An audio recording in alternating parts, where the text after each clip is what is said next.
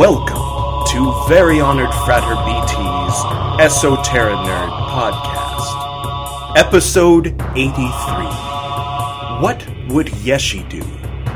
Part 1, in which we ask ourselves, what would Yeshi do?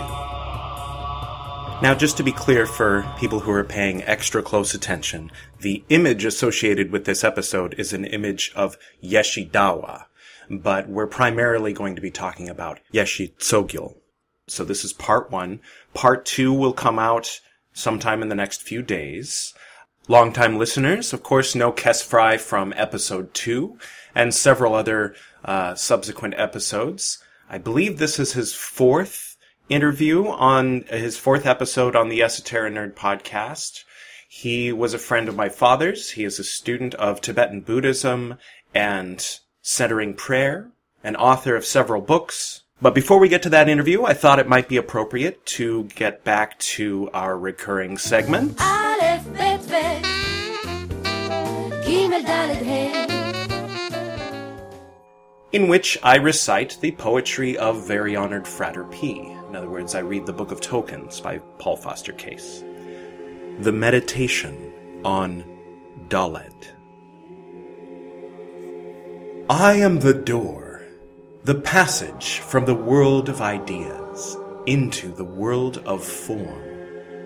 Expressing myself, I take form in substance. But the power which worketh in that substance is the sovereign force of mine outflowing ideas. Consider well, O Israel, the knowledge of me which thou hast in the sacred letters. For with them, even as it is written, hath the universe been created. In Aleph, I present myself as the source of life eternal, self-dedicated to bearing the heavy burden of creation. In Bet, thou seest me as the primal will, which, fixing beforehand the boundaries of the universe, maketh mine own being the dwelling place of all creatures. As it is written, Lord, thou hast been our dwelling place in all generations, before the mountains were brought forth, or ever thou hadst formed the earth and the world. In Gimel appeareth my perfect wisdom, which uniteth all seeming contraries, and establisheth throughout creation the balance of warring forces. Now in Dalet, I present myself as the portal through which life, eternal and unbounded, entereth the realm of temporal and limited creation. The great door is Binah, and Binah is Ima, the fruitful mother of all living. She is the desirable one, the precious thing, more to be sought after than rubies and fine gold. She is both father and mother, for her fruitfulness cometh from the yod of the supernal wisdom. She is the thought which spinneth the plan of existence, that web of manifestation, which entangleth the minds of fools, and giveth understanding to the wise, who know the secret of its mystery. In her is concealed the plenitude of Tetragrammaton, and hidden in that door of perplexity is the Son, who is from all and among all. This is the gateway of life and form, yet through it come also death and conflict, even as it is shown in the numbering of Dalet. For Dalet Lamed Tav, being 434, is also 11, and 11 is the half or division of 22, which representeth the whole circle of creation. Therefore is the door a cause of separation, and the setting of one part against another. And for this it is written, that the Lord is a man of war. For in this saying is Dalet, Lamed, Tav concealed. I am the knowledge of the wise, and in me the ignorance of the foolish hath its root. From me come forth all conditions, the evil as well as the good. Without the setting of metes and bounds, there is no bringing forth, and thus there can be no creation without seeming evil. Creation hath its origin in life unlimited, yet for the sake of manifestation doth that life descend into the appearance of time and place. And that which hath neither end nor beginning appeareth to be born, and to be brought at last to death. Deluded by this appearance are those ignorant ones, in whom the light of my wisdom hath not yet dawned. From their delusion springeth a false desire, and from that false desire is generated unrighteous action. Yet nothing is performed save by my power, and I am the real actor in these deluded ones, as truly as any sage. From the fires of pain and suffering, kindled by their ignorance, in my good time shall they come forth, cleansed from the dross of illusion, resplendent images of my golden self. My creative power is the projection of myself, and produceth the semblance of another. But know, O Israel, that besides me there is none other. I only am the knower and the actor, the one I am, whether alone and unmanifest, or appearing in the multiplicity of created things. The primal force of mine ideas dwelleth continually in Absolute. Thence it floweth forth into the three lower worlds, through the door of understanding. As it is written, by understanding hath he established the heavens. I am the fruitful womb, whence all creatures have their birth.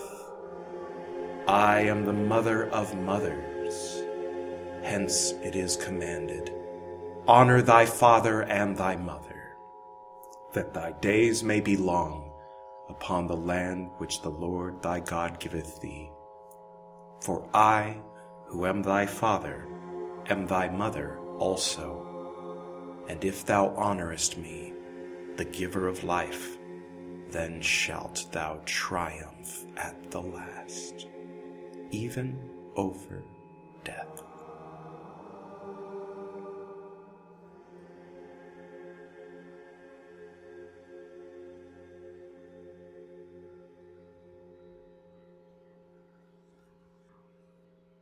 Let's get to that interview, shall we?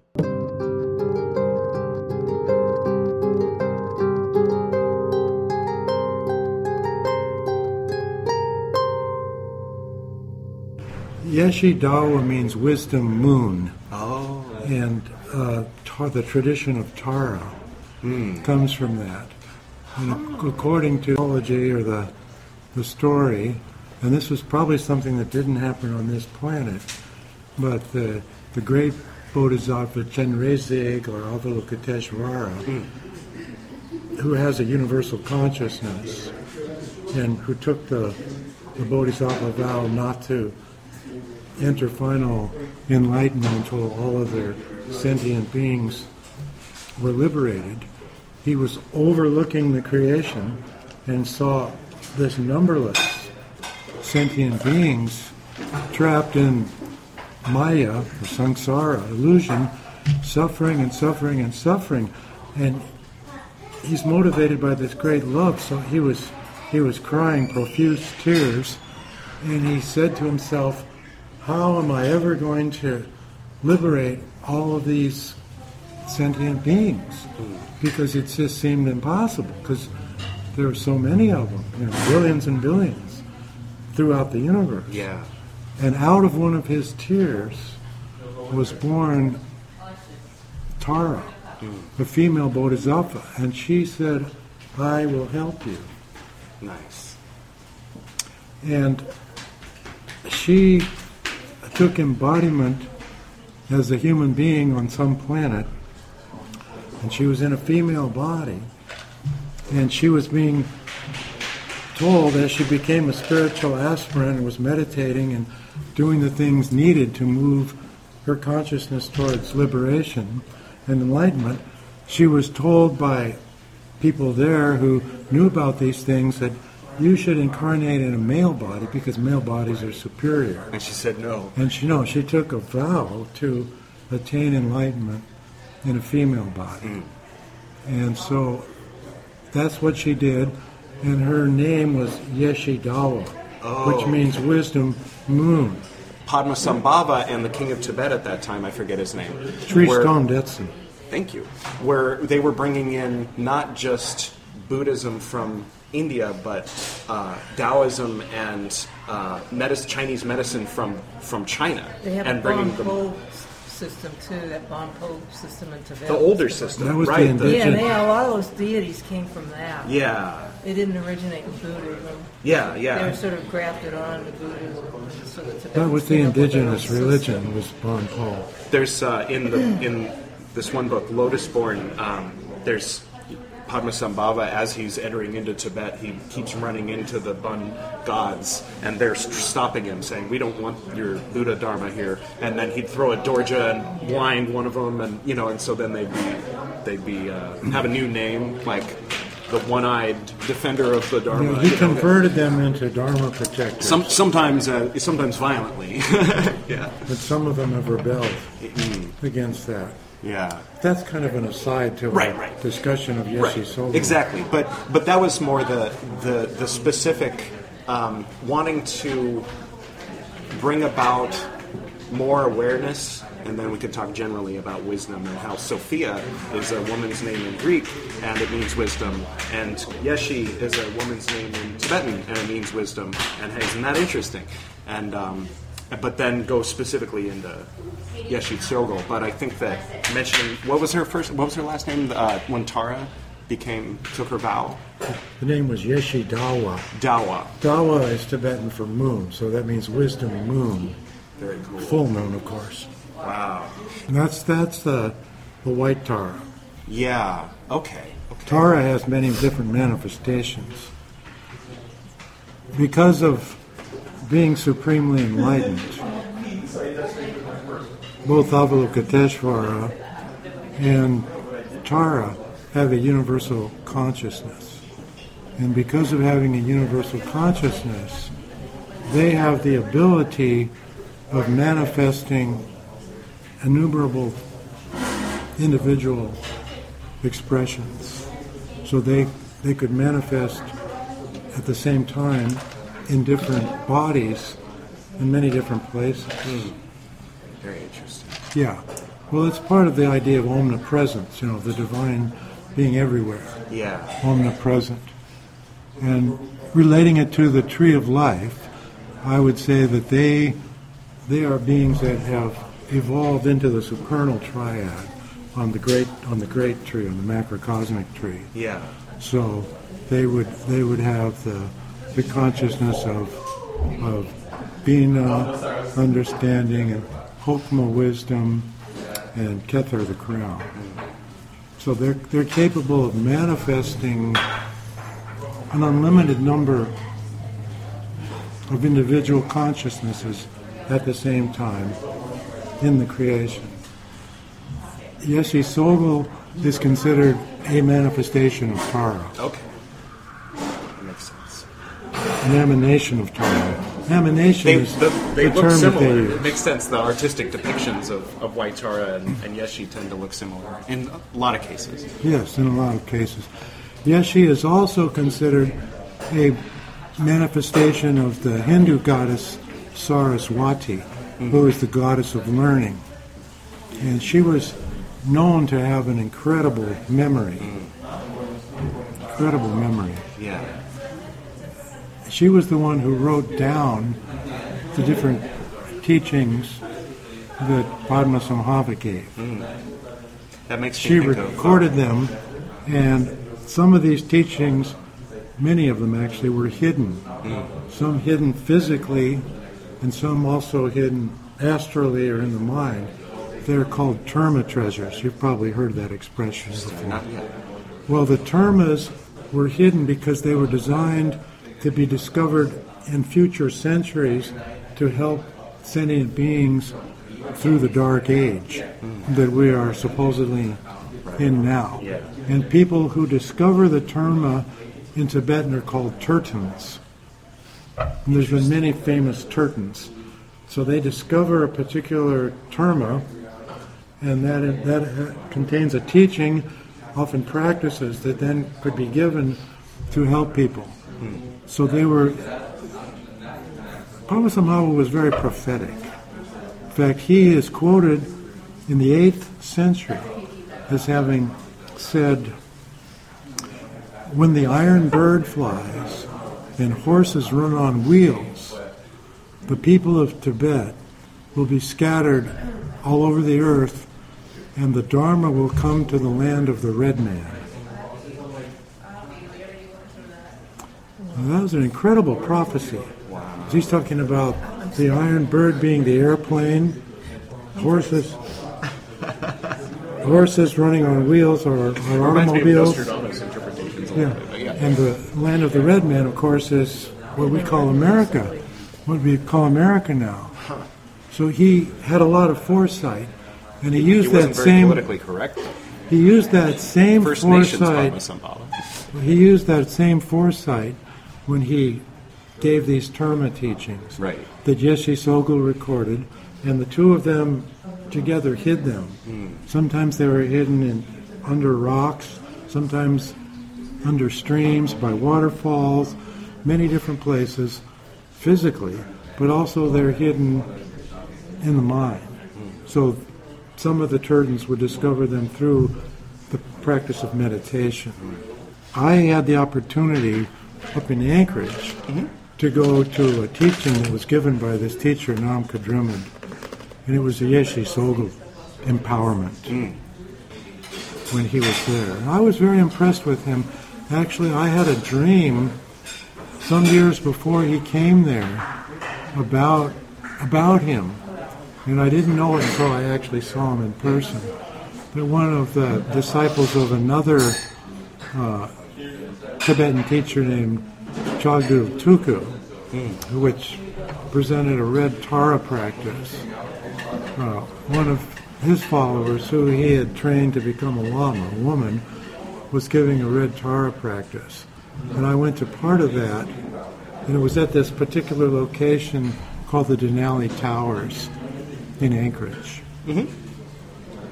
And I had a dream that I was at that same place, and this Lama was coming to give a teaching, and I saw this gold aura around him before he started giving the teaching. And I was kind of recognizing, in the dream, I was recognizing that he was a highly evolved being. And in the dream, he didn't seem to, he knew that I was recognizing him, and he didn't seem to like that I was recognizing him. And then the dream ended. Interesting. And then, maybe 5 years later, I went to this Yeshe Tsogyal empowerment because I knew the local Sangha up there, and they said they had this special guest coming, who's also part of the Nyingma lineage, and he was going to do a Yeshe Tsogyal empowerment. Because I was already very interested in Yeshe Tsogyal, I was very keen to go to this. And when I was in the same room, and when he first came in, I saw that same golden aura around him before he started giving the teaching. Wow. So that kind of connected it for me. Yeah, that's beautiful. Yeah, it it was an incredible teaching, and after it was over, it's customary to give the Lama a gift. So I had a $20 bill inside a white envelope, and I went up to him and I handed it to him, and I bowed down, and he put his two hands on the two sides of my head like this, and he was just sort of giggling, and like this energy came into my head, and I was like high for the next 2 days. Wow. He gave me a blessing.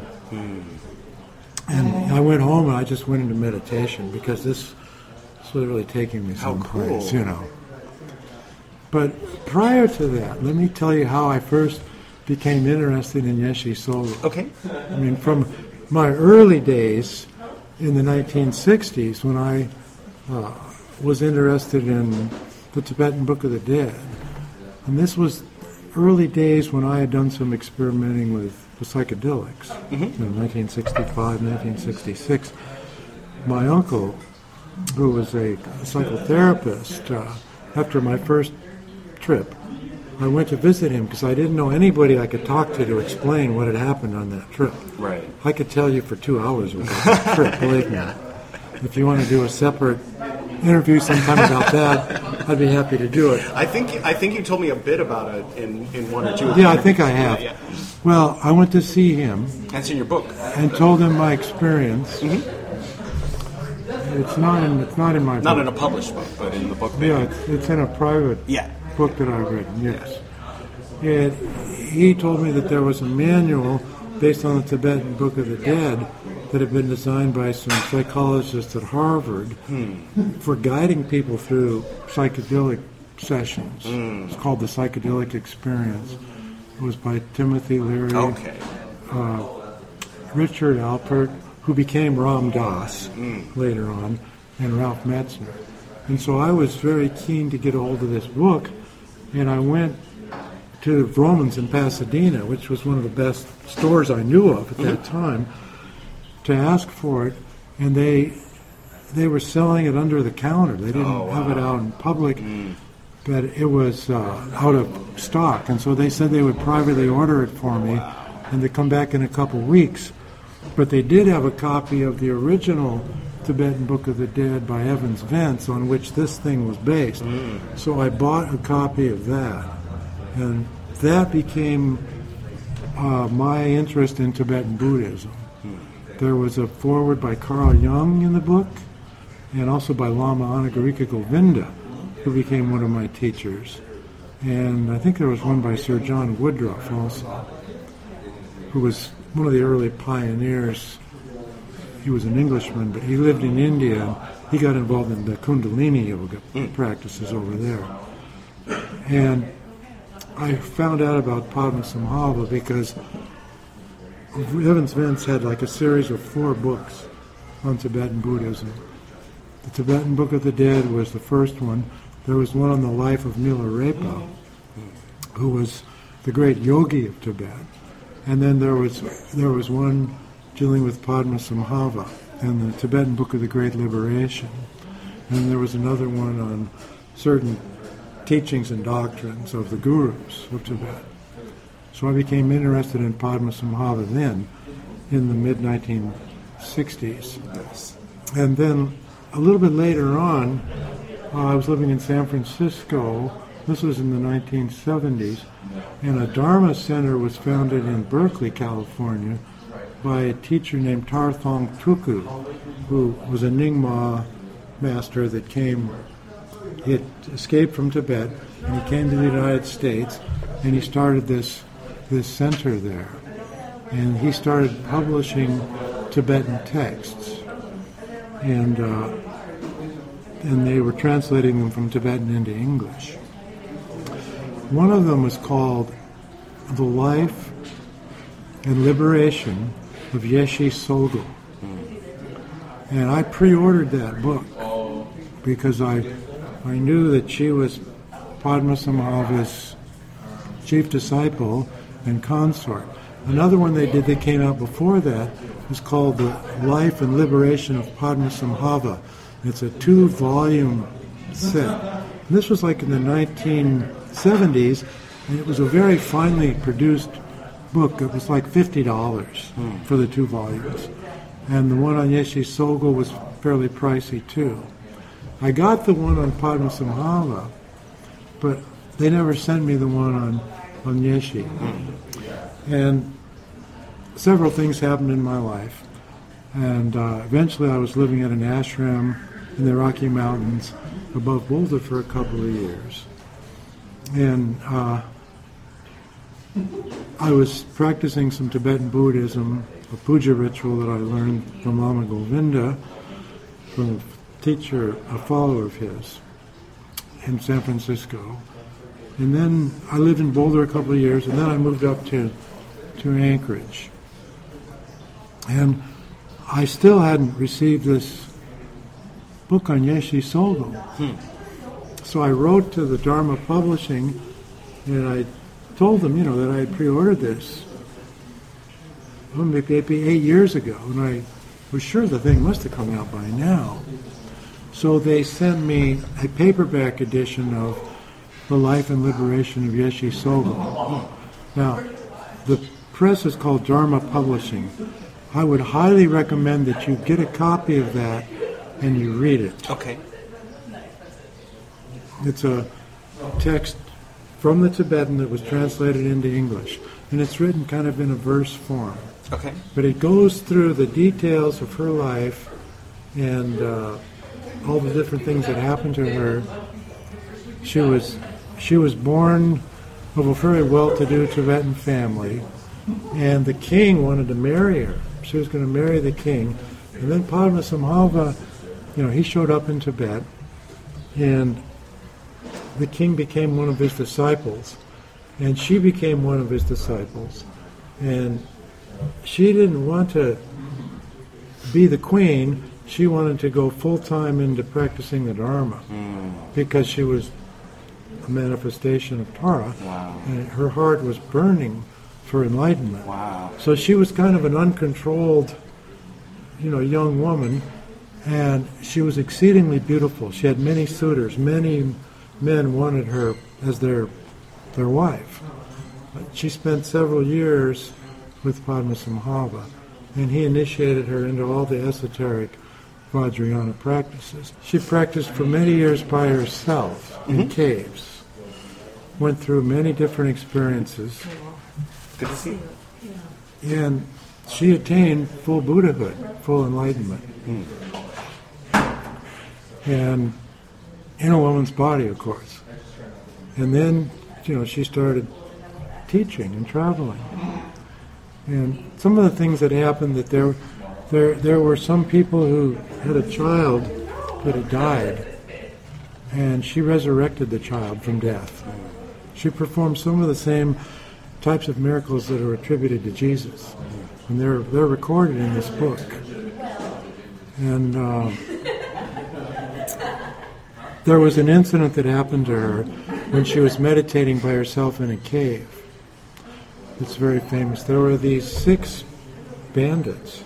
Tibet has had bandits, outlaws, violent outlaws. And they found this beautiful yogini meditating in the cave, and they proceeded to rape her, in turn.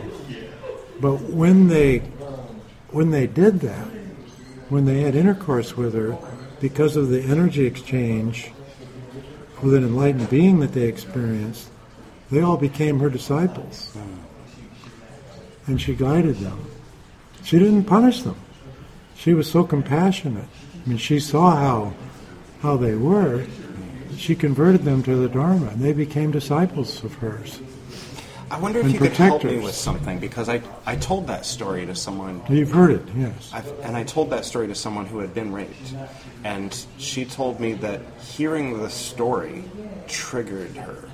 And the idea of a religion where there's some prominent goddess figure who forgives men for raping her sounds to her like it was invented by chauvinistic, patriarchal, asshole men, rapists, who are trying to ease the conscience of their fellow male rapists.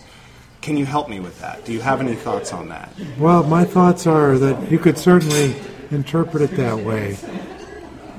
coming from the assumption that men are chauvinistic, Right. self-centered, egotistical, and trying Typical, sounds like an organized religion, that they're trying to justify immoral behavior. Right. But Yeshe Tsogyal was not a normal human being. Right. She was a Buddha.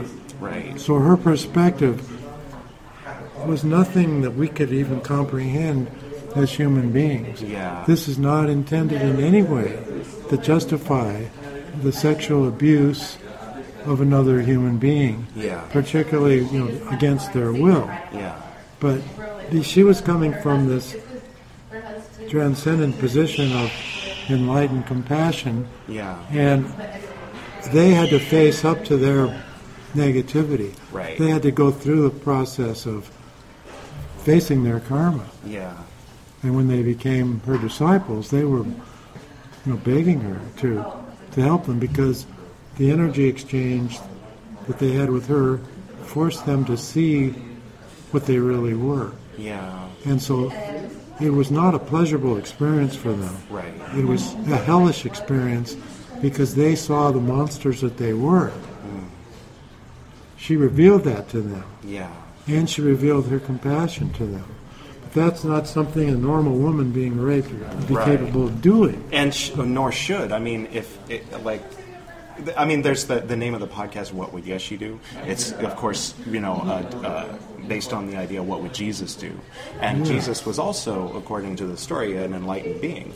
And he would turn the other cheek and allow himself to be crucified for wrongful charges just to make a point. Out of And compassion, but it's a sacrificial love. So when they say, to a Christian, be like Christ, what would Jesus do? If I'm saying, what would Yeshe do? What am I saying? Well, it's not to pretend that you are. It's not to pretend that you're enlightened. a Buddha when you're not. Yeah, as a Buddha when Yeah. we're not. Like, if you but wanna- it's a moral. It's kind of a moral compass for existential choices. Right. What would the light in me have me do, Yeah. as opposed to my lower self, Yeah. or my flawed human personality? My self-centered ego. Yeah.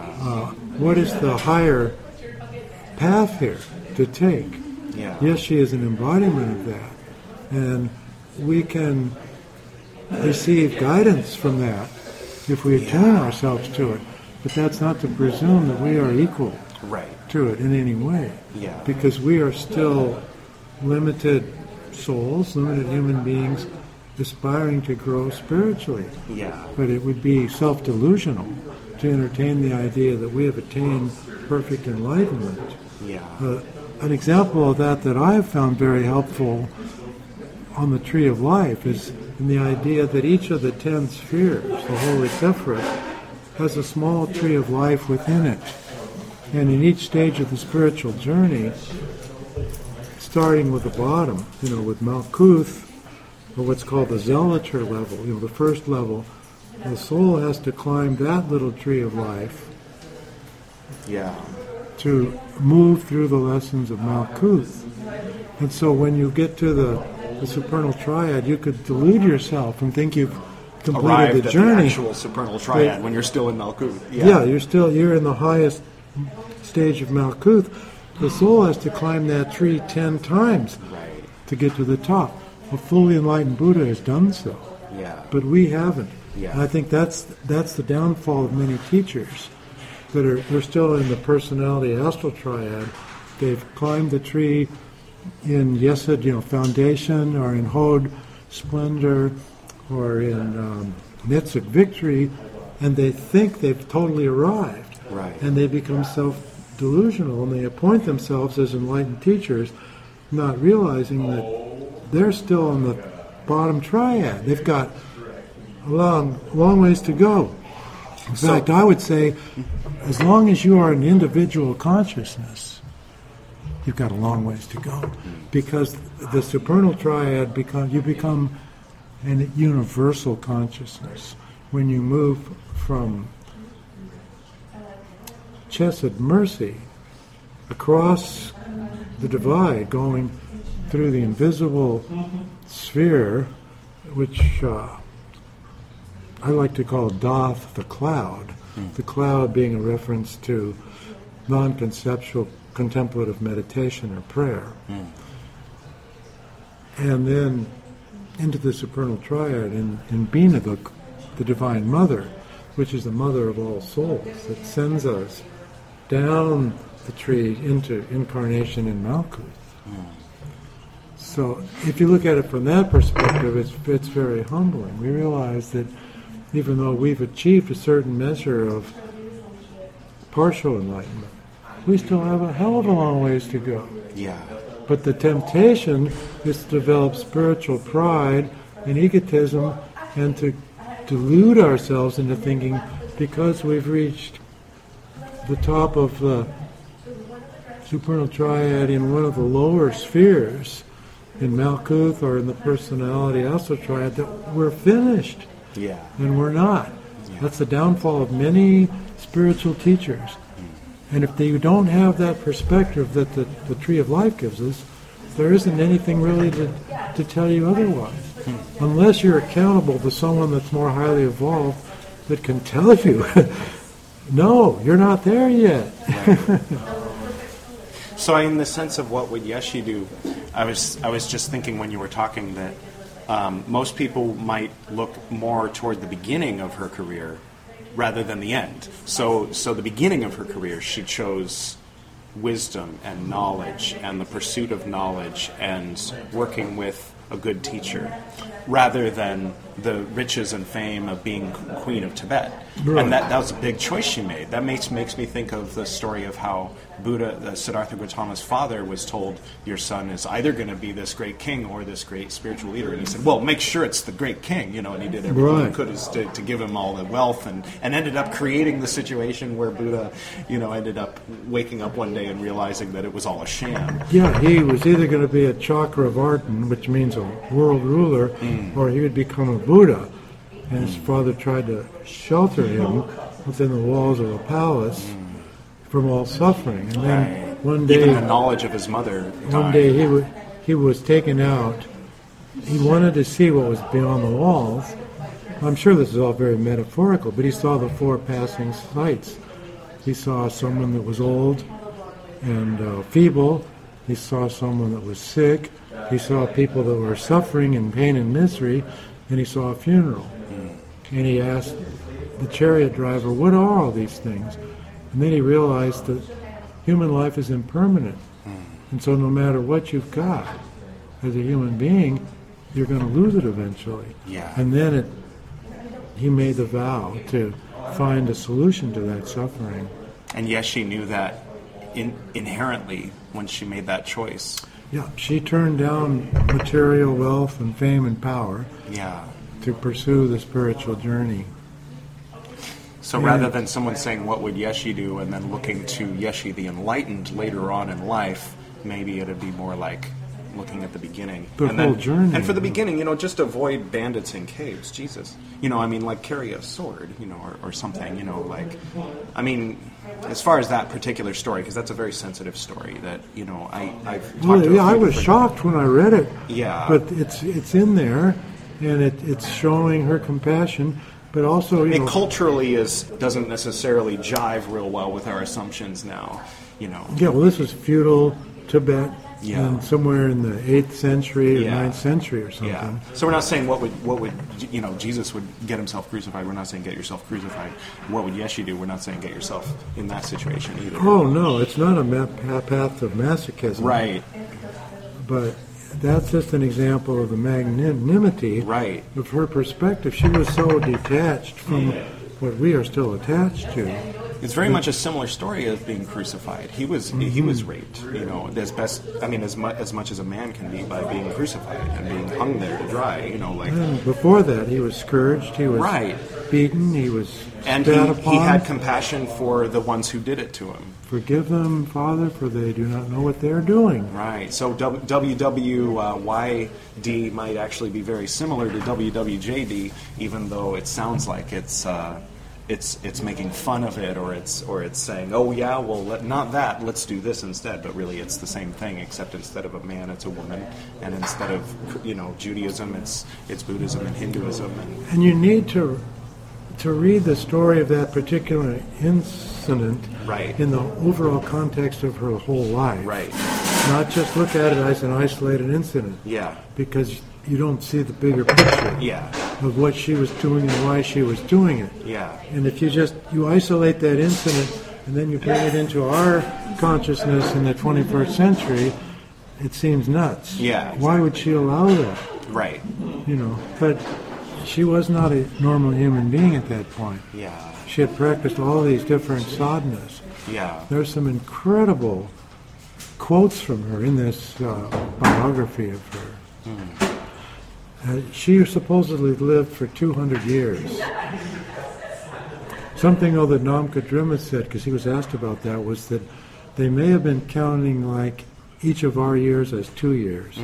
But Padmasambhava, he went off into the sunset, and she stuck around for a long time, Yeah. converting people. And they didn't want her to go. And that's all recorded in this book. And she gives like her parting teachings and things. It's really beautiful. One of the lines that I was really struck that she was telling people, she said, "Draw humility and reverence from your very bones." Wow. Powerful line. Yeah. But she really emphasizes the importance of doing the practice. The term in Sanskrit for meditation is, what is it? Dhyana. Dhyana. And the translation into English means doing the wisdom. So dhyana is the Sanskrit word for what yeshi is the Tibetan word for. Oh. Doing the wisdom, that means practicing the meditation. There's no substitute for that. There is no substitute for that. That came into Japanese as the word Zen. You have to do the practice. Yeah. And that will take you through your mind, through whatever your particular karma is, through the dark side of your personality and the light side. As you were talking earlier about that metaphor of the churning of the Yeah, the it sounds ocean. like. Oh, right. Yeah. That's more from what we call the Hindu tradition, but really Buddhism was a reformation of Hinduism, the same way that Christianity was a reformation of Judaism. Right. So Yeah. they're intimately connected. And the Buddha, Sakyamuni, he lived in the cultural context of what we would call the Hindu world. That's not what they call themselves. Right. That's the name the The Westerners British called them that. gave them. But that was the context that he was in. And of course, the pattern of rebirth, the cycle of taking many incarnations, was an essential part of that tradition. Yeah. Just as it was in the time of Jesus in the Near East. People remembered their past lives. It wasn't an issue. Yeah. So the other thing I could tell you, besides get this book and read it. And there's another one that's a companion to the Lotus Born book. It's called The Lady of the Lotus Born. Oh, cool. Published by Shambhala, who published The Lotus Born, which is a very good and readable biography of Padmasambhava. Yeah, I love that book. Get The Lady of the Lotus Born. That's the life of Yeshe Tsogyal. Okay. It's a companion volume to the one you've already read on Padmasambhava. For me, I was living alone in Anchorage, and a relationship I hadn't been involved in. I went up there to be with a woman, see. And I was involved in this relationship with her. We'd lived together, for a couple of years, and then she felt she needed to move on. Basically because I was getting more and more into the meditation, and she wasn't. Yeah. Being too spiritual, for some women. Right. And so, anyway, I was very, heartbroken when the thing ended, Yeah. because she had given me indications in Boulder when I first knew her that she would be interested in this. But that's another, story, as they all are. So I was going through a healing process when I read, and they sent me, The Life and Liberation of Yeshe Tsogyal. So I was alone, and I was vulnerable, and I was reading this book, and it really spoke to me deeply. And one of the things that basically that Yeshe Tsogyal says in the book is that if you practice the Vajra Guru mantra, we, meaning her and Padmasambhava, will come to you spiritually and guide you if you practice it with a sincere heart. So, and the mantra is given in the book, I Om Ahum Vajra Guru Padma Siddhi Hum is the mantra, and you kind of do like a circle, on your different chakras. Om Ahum Vajra Guru Padma Siddhi Hum. You get the picture. I'm showing you visually, so it's not Om, third eye. No, Om, crown chakra. In Tibetan Buddhism, the third eye and the crown chakra are combined into one. Okay. And then Ah is the throat chakra. Hum is the heart chakra. Vajra is the chakra of, I guess, the solar plexus.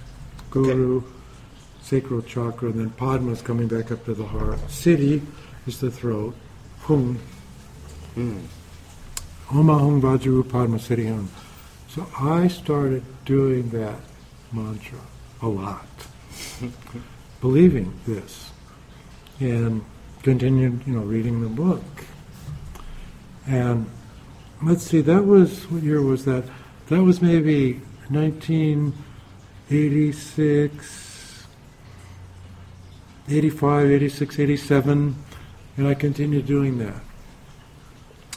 Then some years later, I'm skipping some stuff, of course, but some years later, I had gotten involved with centering prayer, and I was at this monastery in the Rocky Mountains near Aspen, Colorado, called St. Benedict's Monastery, near Snowmass. It's right next to where John Denver had his property, where they were doing a lot of things related to ecology and the environment and solar energy and stuff like that. And I'd been going there annually to do a private retreat for a few years. And I was in my room. This was like the 5th year I'd gone there, doing my meditation. And also there was a Zen master and his wife that were there, that were friends with Thomas Keating.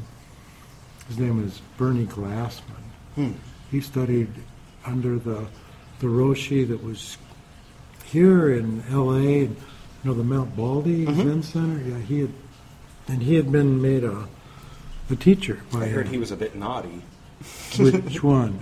Oh, the Roshi of the Zen monastery in Mount Baldy. There was one that was very charismatic and getting into trouble for sleeping with people, and then they got rid of him, they kicked him out, and then the one that replaced him had no personality, and then people stopped showing up. Oh. So it's kind of like, it seems like that's the case sometimes. Well, is you have a I don't know which one. might be a different one. Maybe I don't know different which place. one Bernie Glassman was the disciple of, but he had received Kensho, or some level of enlightenment, and was teaching on his own. But he and his wife were there. I'm telling you that because it's going to come into my story. So I'm meditating by myself, in my room. I participated like in their morning lauds, and they would have mass, very sacred ceremony, different than what you get in the normal Catholic Church. And then they would have vespers in the evening. And it was a walk, maybe up a half a mile, to get to where the actual monastery was. But I'm meditating. I'm in a deep meditation, and all of a sudden I had a vision. And in the vision, there is a female Buddha figure, and she has like attendants with her, and she's looking at me and she's smiling. She has this beautiful, peaceful countenance, and as I look at her, I start experiencing the memories of the life of Yeshe Tsogyal, of her life. I experienced being high up in a mountain somewhere, and at first I thought it was the Andes in South America, but I started experiencing the memories of the life of Yeshe Tsogyal, and she was just smiling at me and beaming. And I felt a very good energy peaceful energy come into me. And then, the vision went away. And I was amazed because here I'm in a Christian monastery, and I'm doing centering prayer, I'm doing Christian practice, but I still have the Tibetan part of me. I'm still doing some of that too. And I wasn't sure, who was this? What was this? That was my question in my mind. And I walked to the monastery for Vespers that evening. And Bernie Glassman and his wife, and they're dressed in their Zen priestly, robes. They're in there. And as I walk in there, in my mind, I'm reciting the Om Mani Padme Hum mantra. And I walk in there, I'm reciting this mantra, and he looks over at me and he stares at me, and it's like telepathically, it's like, what are you doing? And he realizes I'm doing a Buddhist mantra, telepathically. He picked up on what I was doing. And then he goes like this, he makes the namaste gesture to me, and I'm feeling his vibes. And so after the Vespers is over and everybody's walking back, and he and his wife were staying, I think, in the barn rooms, because they were farther down the road than I was. I usually had stayed there. We struck up a conversation. And he says, well, what's up with you, And I said, well, I made the Bodhisattva commitment years ago. And that's why I'm doing this mantra. But I was drawn for my service into centering prayer because there's a big need within Christianity for spirituality, and I believe that centering prayer is an answer to that. Yeah. And so, we hit it off really well. His wife was really friendly, and during some of the services, like during the Mass, they have this thing where, they say, peace be with you, and show a peace to everyone, and he would do the namaste, and I would just feel his vibes. I was very impressed with him. He started a bakery in New York City and taught homeless people, gave them jobs and stuff as part of his compassionate thing. Yeah. He did a lot of contribution. He's very active. So I wasn't really sure about this vision. I mean, it was real. I was sure it happened, and it was a blessing, but I wasn't sure what to identify with who it was. So after my time there in Colorado, I came out here to Los Angeles to visit, and my parents were still alive at the time. And I went up to Lake Arrowhead and visited an old friend of mine, a woman that I'd been really involved with, actually had been legally married to, but we remained friends. That's good. You know how that could be. I think it's a wonderful thing when that happens. You separate from someone you've been intimately involved with, but you can still forgive each other, whatever you need to forgive, and remain as friends to some degree, and still love each other, but as friends, in a more of a platonic sense. So this woman had a friend who was a very gifted psychic and spiritual reader that lived in Lake Arrowhead.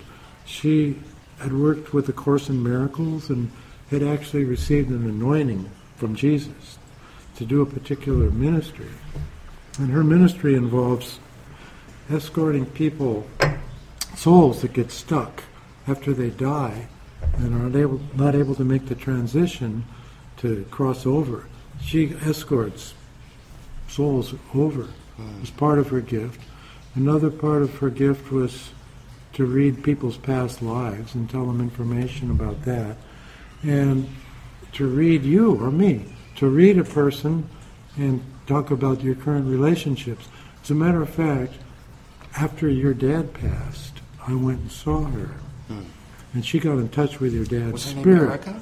No, her name was Delane Floor. Oh, okay. Her name was Delane. She is no longer on the earth plane. She was an older woman. And she contacted your dad's spirit when I asked about this vision I'd had. I also asked her about, some of my past lives. Yeah. She gave me insight into what my identity was in my most recent past life. Very interesting, because she had information that she had no physical way of knowing, that I had learned through research and had experienced through dreams and other things about this past identity. But anyway, I asked her, what was the identity of this being that I saw? Mm-hmm. And she was all gold, when I saw her. And she said, well, this is a guide that you now have, and she's been with you for about 10 years. And it was 10 years since I'd read The Life and Liberation of Yeshe Tsogyal, the book. Yeah. She said, you're very lucky to have her. And she's known as the mother of the Buddhists. Wow. Or the mother of Buddha. And so I knew that's one of the names of the higher manifestation of Tara, as the Prajnaparamita, the perfection of wisdom. That's the Sanskrit term for it, for what Yeshidawa wisdom moon is. Wow. She became known as Yeshidawa when she took human incarnation. Yeah.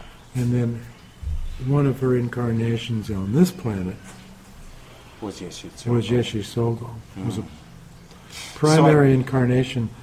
And I have had many experiences and guidances and helps from this being. But what she has done, what Yeshe does, or White Tara, she said that she has just assigned to you one of her emanations. It's not like you've got a monopoly on her. Right. She's guiding innumerable It's like the Santa Claus at beings. the mall isn't the real Santa Claus. There's no, They're all the real Santa. well, yeah, there's no limit Yeah. to the number of manifestations that she can put out to guide individual souls. If you form the connection with her and you're sincere, she is available. The Yeshe Tsogyal sadhana that Nam Kadriman gave is very involved.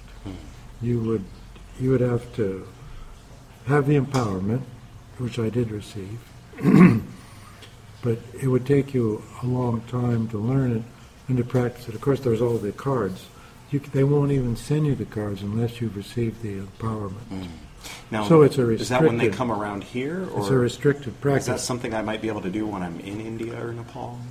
Like find them and get that empowerment? He has a monastery in Nepal. Oh, good. What was his name? His again? name is Namkha Drimad Rinpoche. Okay, cool. Now I can add that to my list of things to do. He's in a Nepal. very highly evolved being, but the stuff that he's teaching, from what Diane has told me, I told Diane about him because I was so impressed with him, and she was more into the BOTA and that. But I just said I met this teacher, and I'm real impressed with him, and he's going to be in the LA area, and you might find it worthwhile to go to his teaching. He doesn't speak any English, so he has a translator. And his group is called Ripa Ladrang. So if you wanted to know about him, they have a website. You would contact Ripa, R-I-P-A, Ladrang, L-A-D-R-A-N-G, Ripa Ladrang. Okay. I don't think he's doing much traveling anymore. But I saw him here a couple of times. And, Diane has seen him. But they're focusing more on these protector deity practices that are very long-winded. And they're not focusing so much on the deity worship, which is more practical. And I think what they're trying to do is they're trying to build up a base to move some of those protector deities from Tibet to the West. Because they're trying to keep their own cultural thing alive. And they're trying to transplant it into Europe and America. Because, the Chinese and Tibet have pretty much wiped it out. Yeah. But it's not for me to judge, really. But I would think that they'd be better off if they focused on the Four Noble Truths, the foundational practices, and the basic emptiness meditation, which is the equivalent of what centering prayer is, or entering into the mystery of Thoth, the cloud, which is the invisible sphere that's inconceivable, non-conceptual meditation. That's the tunnel through which you transition up the tree. Yeah. And that practice engages the higher self working in the unconscious to transform it. It takes a certain amount of faith, patience, and faithfulness to the practice and sincerity to do that, to sustain a daily practice of it. Yeah. Most people want something they can do, like in Christianity and elsewhere. Right. A lot of people think, well, you're not praying, you're not meditating unless you're doing something. But with this prayer, if you do it, it does you. It's a direct journey into opening yourself to the energies of the unconscious. But you have to be prepared for what those energies are. Yeah. And some of them are going to be the shadow, the dark side of the personality, the part of ourself that we've rejected and denied and we don't want to see. And so when it's experienced, sometimes people won't experience it as part of themselves. They will do a projection and they will think it's some outside demonic presence that is attacking them. And that's what one of the criticisms of centering prayer is, the claim that it's not safe. And I would say this. I've just finished a new book that's going to come out a little later this year, answering criticisms of the prayer. That if a person is in reasonably good mental health, if they sincerely desire a deeper, more intimate relationship with the Spirit, with God, with Christ, whatever you want to call Spirit, and if you feel attracted to praying in silence, then this prayer may be appropriate for you. That makes sense. But if you don't have all three of those criteria, it won't be. Right. Yeah, you don't want to do it if you think you have to or should, if you think you're not going to live forever in the afterlife unless you do it. I mean, there's all kinds of wrong ways to have a daily practice. Yes. But it's a very delicate thread to find self-discipline for the sake of the practice in a pure kind of way. Yeah. Well, a guide, an inner plane guide like Yeshe Tsogyal will help bring you through those parts of yourself that need to be healed and cleaned and purified. She knows what your needs are. Yeah. And if you work with her, she'll work with you. But the heart has to be sincere. As soon as the name Yeshe was applied, everything changed. That was when my whole life started changing, and things getting churned up and upside down, left and right.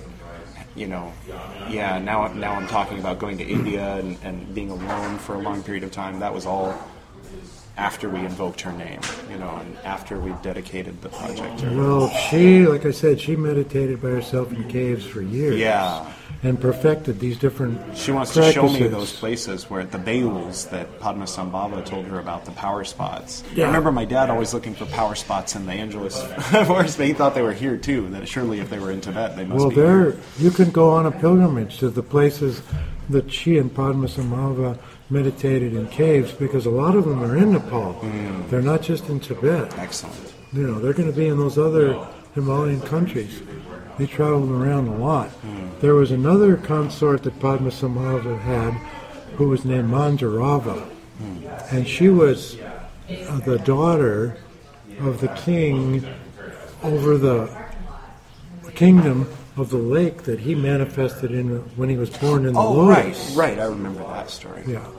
So both she... Was that when he was very young? Yeah, he manifested there.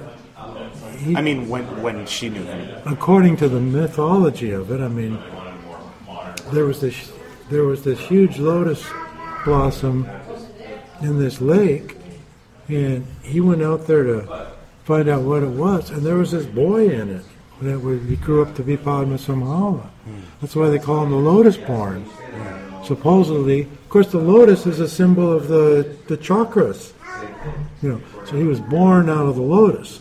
So allegorically, you can interpret that as well as literally. Right. But he's born in our into consciousness, the practice, like the lamas, in a way. out of the flowering of the lotus, of the thousand-petaled lotus in particular, the crown chakra. I remember he had 3,000 years of lifetimes in India that he remembered in full, vivid detail. And because he knew so much, people thought that he was possessed by demons, or he was a demon. And they'd say, "Who's your guru?" And he'd say, "I have no guru." And so he realized at a certain point he needed to go have gurus and to go get empowerments and to go get the teachings from various people, so that when people said, "Who are your teachers?" he could list some teachers, rather than saying, "Oh, I just have I was born with knowledge from my previous life," because people don't like to hear that. So I think that for me, that speaks actually to my ego, because I have a little bit of that. My dad raised me thinking, you're not only with that sort of my generation, you're a super special snowflake, but you're extra special because you're the only one in your class that knows about Tibetan Buddhist, mantra and meditating and all, and tarot and all this other stuff. So I had this sort of ego coming into the esoteric world, and into Wicca and into Golden Dawn, where I was brand new, but I was walking in so what are you guys doing here?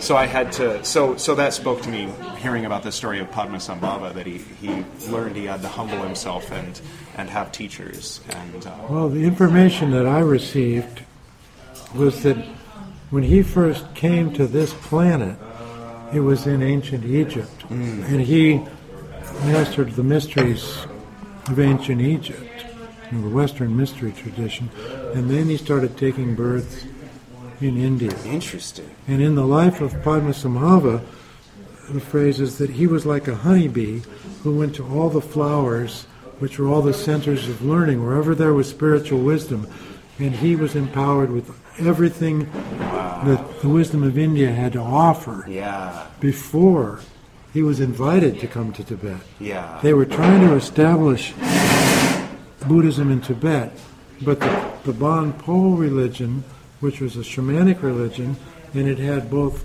black magic and white magic in it, it was so powerful that the Buddhist teachers that were going there, like Santa Rakshita, who went earlier, they weren't equipped to do battle with the Bon Po magicians. Right. Whereas Padmasambhava is called the occult incarnation of the Buddha. He was the warrior. Yeah. So he was able to do battle with them and to subdue them and to actually convert the entities that they were feeding into protectors of the Dharma.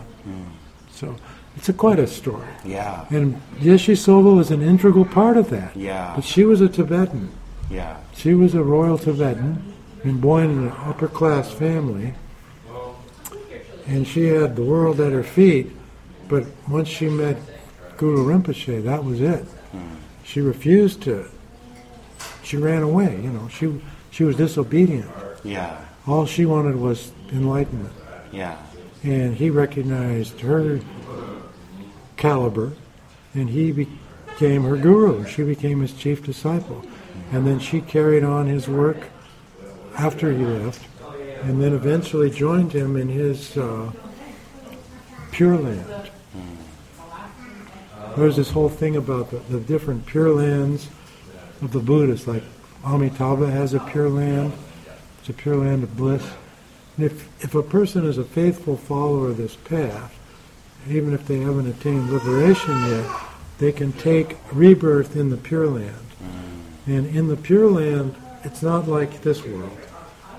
You're surrounded by higher evolved beings, and you can complete your teaching there. Oh, wow. Once you've met the karmic requirements to be born there. So it's kind of a grace that you receive.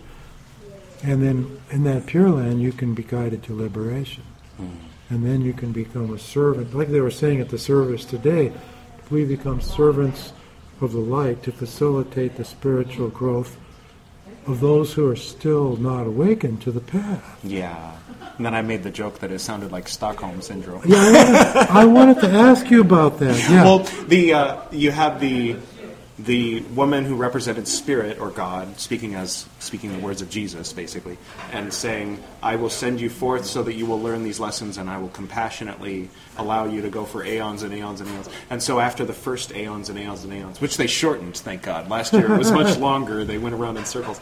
And then they say, we're suffering, we're sick, we're miserable, we're trying to, like, and so she says, okay, well, this is all done out of love.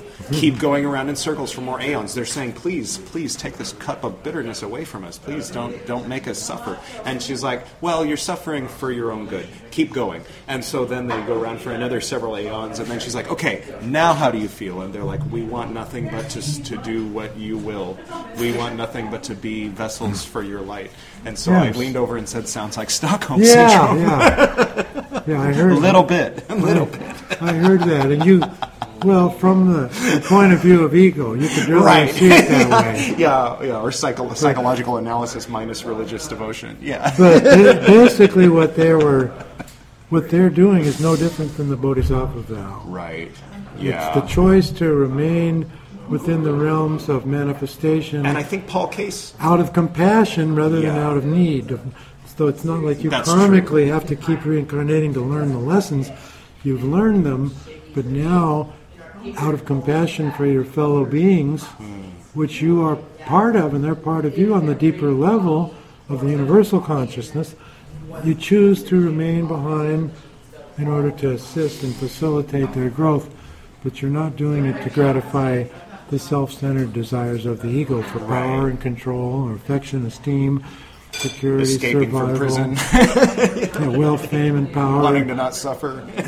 No, those there will be inevitably some suffering for anybody Right. that takes human incarnation. Yeah. It just comes with the territory.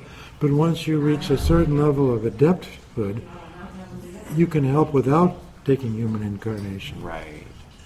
I feel that Paul Foster Case, in a way, was intentionally bringing some of those ideas from the East into a Western context with some of these ideas and some of his poetry. And he practiced yoga and did a lot of study also. And so a lot of those guys were doing similar things, but he was doing it in a subtle and very divinely guided. Like I get the sense from Paul Case that he did deep meditation before he wrote a single word of those Book of Absolutely. Tokens. Where Crowley, on the other hand, would just write. He just like whatever comes to mind. So they ended up with different schools, but they were drawing from the same source.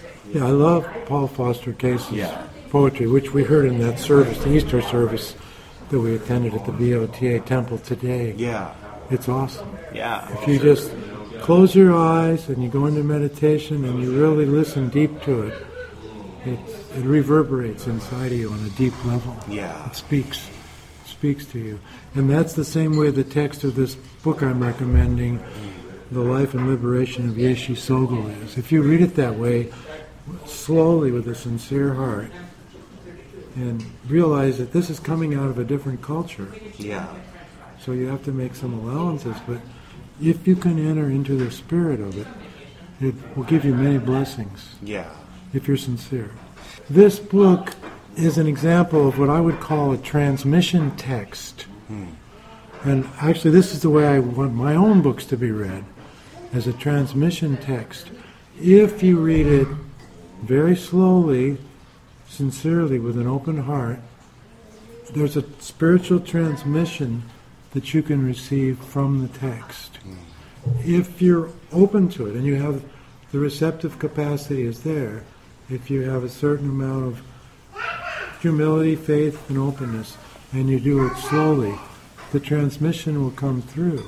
And the transmission is coming telepathically from the inner planes.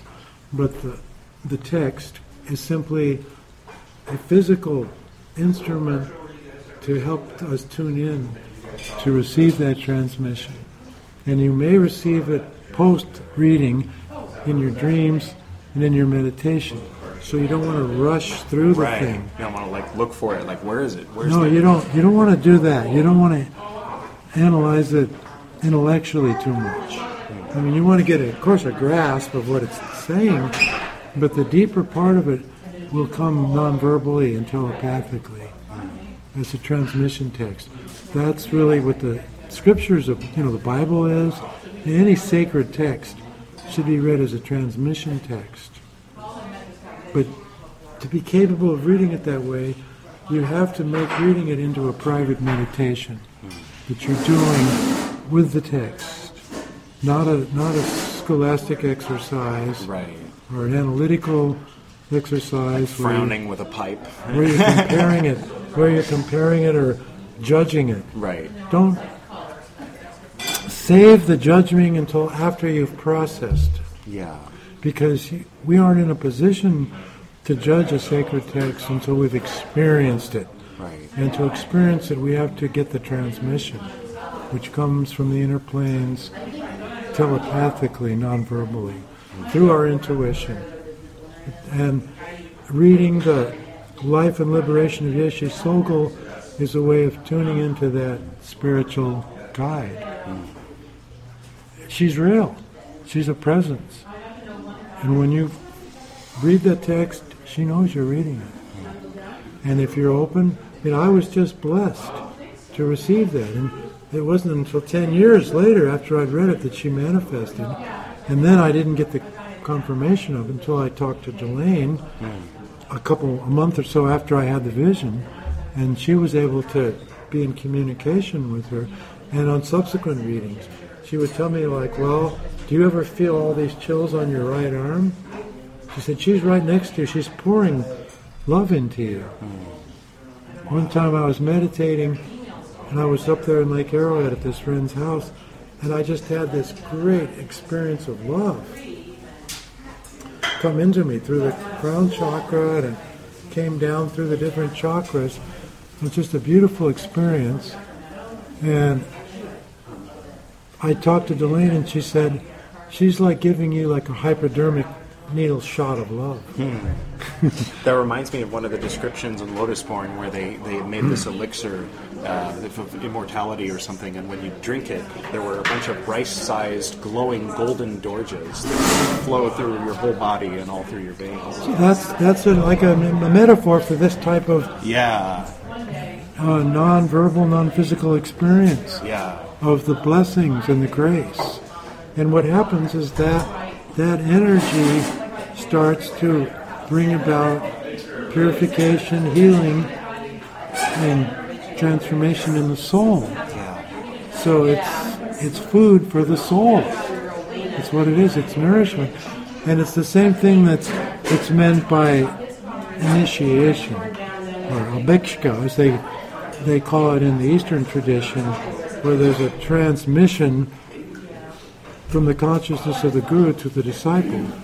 Once the disciple has been prepared to receive it, it's a transmission of the guru's consciousness direct to the disciple. It's a telepathic thing, and the disciple experiences whatever the guru can give them, and that moves them to a higher level. That's what Lama Govinda experienced. He writes about that in his autobiography, The Way of the White Clouds. That's not an easy book to find, but it is available. It is out there nowadays. Okay. Cool. I look forward to expanding my library on these. I think it was because of me that your dad became interested in Tibetan Buddhism. How cool! Because I had learned the puja that Lama Govinda had designed. Your dad already possessed the dorjes and the statues that his dad had gotten when he was in China. Oh, I didn't realize the dorjes came from his dad. Oh, yeah. Okay, that's good to know. And, it's a hardcore-looking dorje. I can't find another one that looks as cool. And he got the strings around it from the Karmapa. Well, yeah. Before that, though, he knew I explained to him about the puja, and we agreed that what I was doing in Tibetan Buddhism was, the Vajrayana practice was the equivalent of what he is doing in the Western esoteric tradition with the Tree of Life. But by the time I knew him, he was totally into the Tibetan. He was all about the Tibetan. Yeah, he got involved. He taught me in the that. tarot and the Tree of Life too, but he was mostly focused on the Tibetan. Well, the Chogyam Trungpa was one of my teachers, and there was Trungpa who invited the Karmapa to come over here Right. and do the black hat ceremony and do his empowerment. And this was the stuff. 16th Karmapa, the previous one. Right, the 16th. And your dad went and saw that, and he got really excited about it. How cool. But I can't say 100% for sure, but I believe my involvement in it definitely influenced him. Wow. Interesting. So you're And- like my grand teacher in And his Tibetan Buddhism. his friend Jack Davison also got real involved, and Jack Davison started studying under Tarthong Tulku, who did the translation and brought that text of the life and liberation of Yeshe Tsogyal. And also Tarthong Tulku started a community in Northern California where they have a Tibetan community living there. They preserve the practices. It's called Odeon. And I donated like $500 towards it when they announced it. When I was living in San Francisco. At the time, that was a big donation for me. But I really wanted to see this tradition transplanted Yeah. from, upper India or Nepal or wherever he was over here. And he has got a complete Tibetan version of all the scriptures of that tradition. How the, cool. the Tanjur and the Kanjur. And then people are now have been in the process of translating it into English. The publisher is called Dharma Publishing, Okay. that did this book on the life and liberation of Yeshe Tsogyal. Okay. I will definitely check that out. They've got a whole line of books. And they're kind of independent from all the other Tibetan Buddhist groups. Interesting. Nice. And I don't know if Tarthong Tulku is still alive or not. Yeah. But he published a book of Lama Govinda and his wife, Lee Gotami. They did 2 pilgrimages into Tibet right after World War II in the 1940s, before the Chinese invaded. And they have a photographic record of these old temples they went to. Wow. It's called Tibet in Pictures. Dharma Publishing also publishes that. I have a lot of pictures from my father's father, but I don't have like the context behind them. So I have pictures of old temples and pictures of the insides of temples and pictures of all these different places. And I have certain stories that kind of match up with some of the pictures, and then other stories that I don't know if they match up, like when he was bringing the petroleum-based lamp oil to replace the whale fat-based lamp oil in the monasteries, and then he ended up trading watches for some of the statues. This is your and things. grandfather? Yeah. Wow. So the 1,000-year-old statue of Vimalamidra that I have, according to the story, my grandpa traded a watch. They had never seen watches, and it was a gold watch. It was a nice watch, but like given the 1,000-year-old piece Wow, I didn't know that of about your Chinese grandpa. antiquity for a watch. It Yeah. sounds like he's a bit of a shyster, but then I used to be very ashamed that he was my grandfather, and my dad told me I was him reincarnated, which made me double ashamed. And but then when I started to think about the fact that he was a young guy thinking he was saving whales, the Cuyahoga River was on fire, of course, but at least they wouldn't be killing as many whales for the lamp oil in the monasteries. Like from a different point of view, like in 1919, that might not seem so sinister as being a Standard Oil executive. I mean, it was Saucony, so it's literally ExxonMobil. Like nowadays, it's the equivalent of Rex Tillerson. Rex Tillerson. I might cut this part out, but my grandmother's first husband was the Dan C. Reed. That instead of it being in Shanghai, he was in Moscow. So he was the one forging those connections between ExxonMobil and the Russian government. Oh. So when I saw Rex Tillerson come in, I felt a little bit of a tinge of pride, knowing that my family was involved. I'd laid the foundation of that. But not really. I didn't know all that about your family. Yeah, there's some fun stories. Well, he drove the first oil rig up the Yangtze River and got kidnapped and held for ransom. So all that smog in Beijing started with my father's father taking that first oil rig up the Yangtze River. Well, the monks or whoever they were that traded these valuable statues Yeah. for the watch. They were happy with the watch. Yeah, at the time. So they didn't feel they were being ripped off. Right.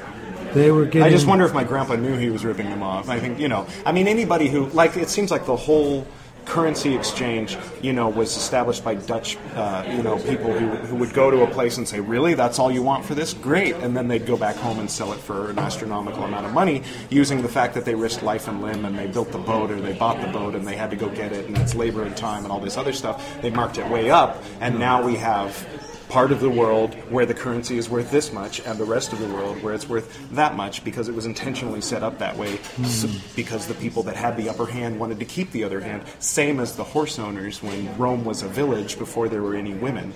The ones with the horses felt they had a greater right to the wealth of this new village because they did more to help defend them against the neighbors who were trying to put them down, and so hence the class of knights that we know today, starting with the people who not only owned but knew how to take care of their horses in the ancient village Rome. It's really sad. History is fascinating. Yeah. How do we fix it? It's gotten really crazy with these billionaires just getting richer, and it's harder and harder for everyone else. My personal belief is that it's only going to be through a consciousness awakening, a spiritual awakening, and that, as Desjardins said, there is this noosphere through which everyone with consciousness is connected. Yeah. And once a certain critical mass of people have evolved into a consciousness of love, and that love is pouring into the noosphere, it will create a force that will pull up the consciousness of everyone else who's willing into an awakening. And that would change things literally overnight. Because the experience people would have would be realizing that we're all part of the same spiritual body on the deeper level. Yeah. So when you meet another person, it's not like you're just meeting someone that's separate from you. Right. But you're meeting a part, you're meeting another part of your deeper spiritual self that's in a different physical body than you're in. Yeah. So whatever you do to anyone else, you are doing to yourself, and you will consciously feel and experience that. Yeah. So the idea of ripping someone off or causing them to suffer Self-destruction.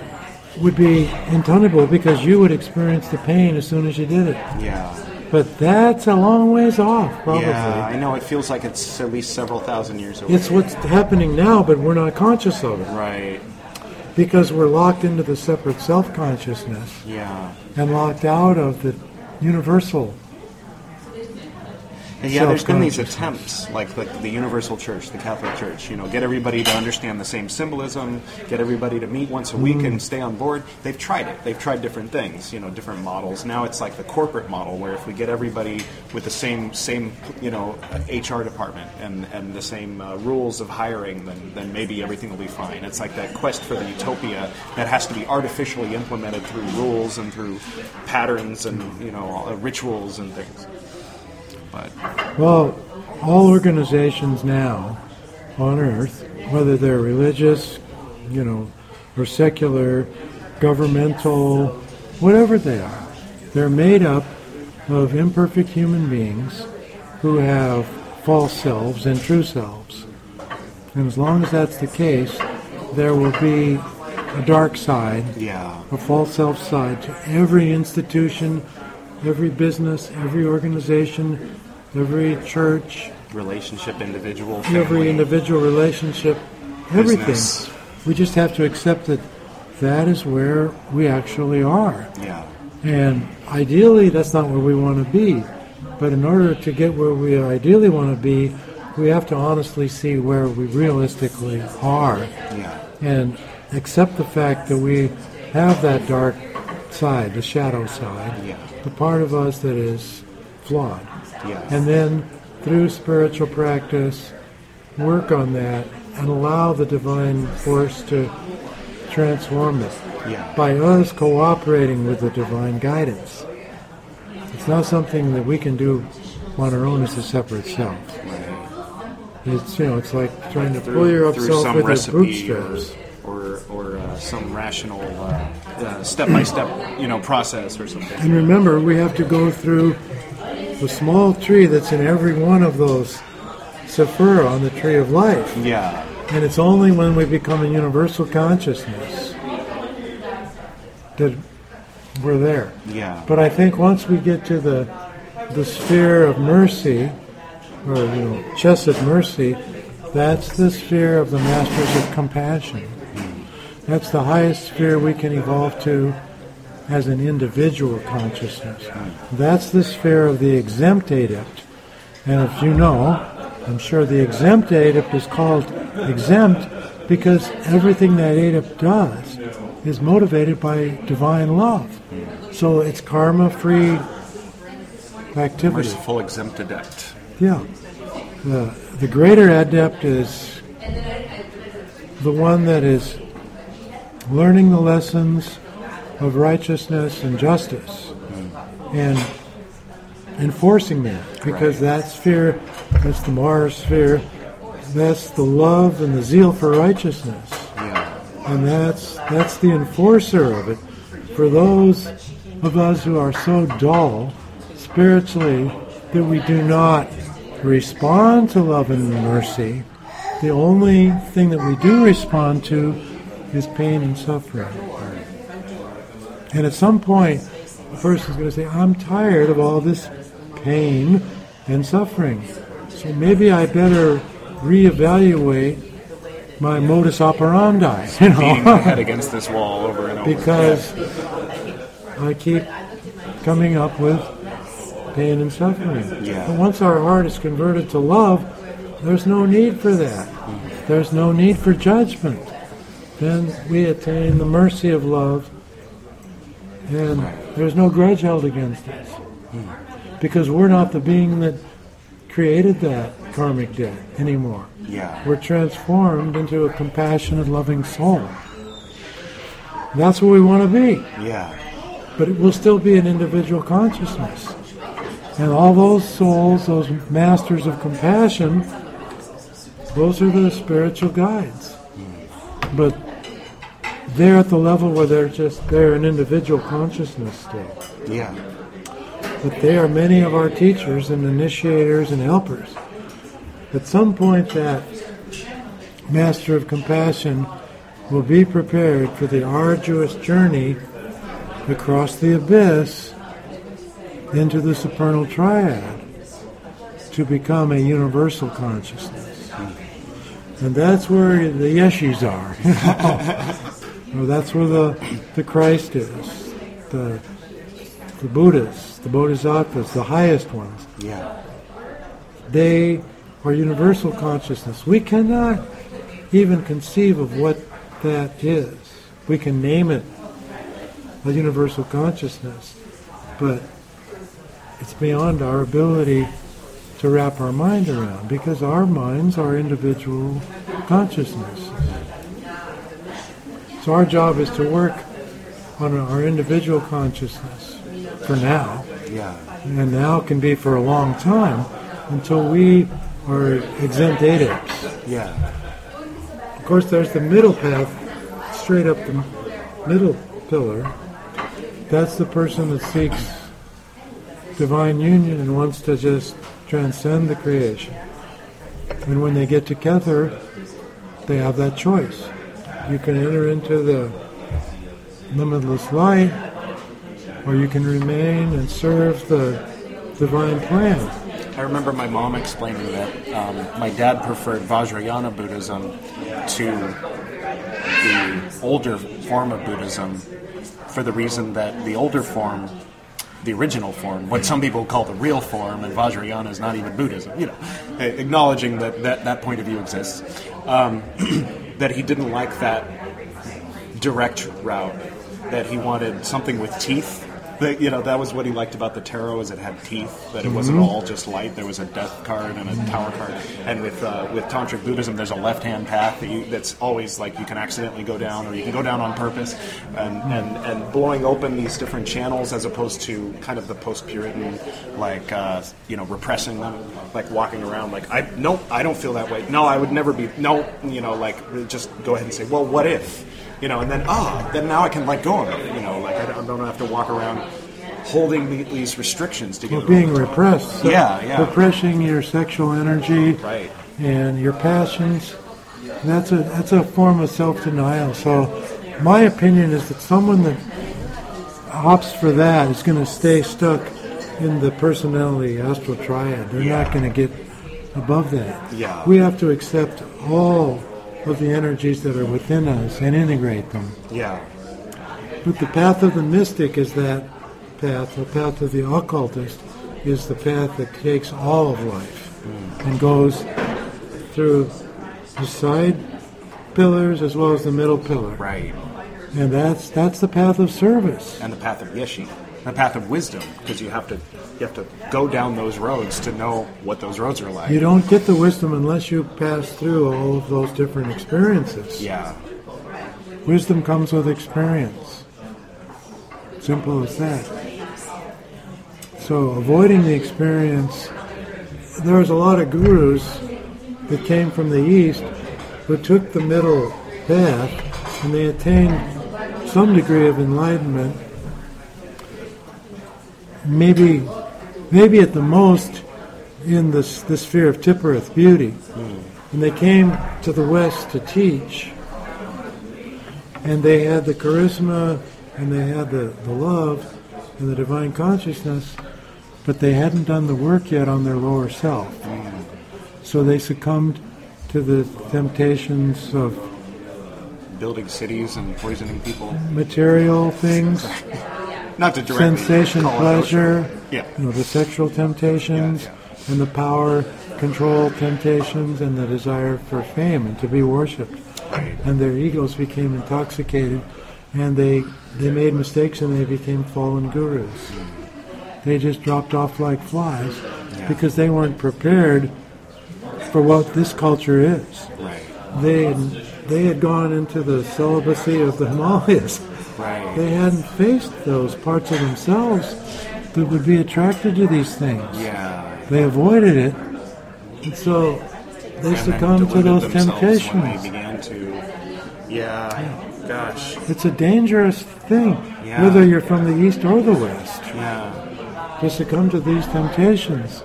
That's why I think the Tree of Life is so necessary, to really point out as a map what the journey really is. You don't just attain non-dual consciousness Right. on the level of Malkuth and you're done. Yeah. If it was that easy, it would be wonderful. Yeah. But that's not the way it really is. So I would say as long as a person is an individual consciousness, I'm repeating this, we still have a long ways to go. Yeah. A long ways to go. And as long as we're incarnated in a human body, we're still going to be human, and we're still going to have human desires. And we need to be honest about that. When we're no longer human, then we'll be above the human temptations. But I don't think any human being is. I don't think Jesus was. When Jesus drank the cup in the Garden of Gethsemane, what was in that cup was all of the suffering of humanity, all of the sin, all of the alienation from God, of all humans, past, present, and future. So when he accepted that, he was reduced to being just a human being. He lost his connection, conscious connection to God, though God remained one with him from God's side of the relationship. But from Jesus' side, he was reduced to a human being. And then he went through what he went through.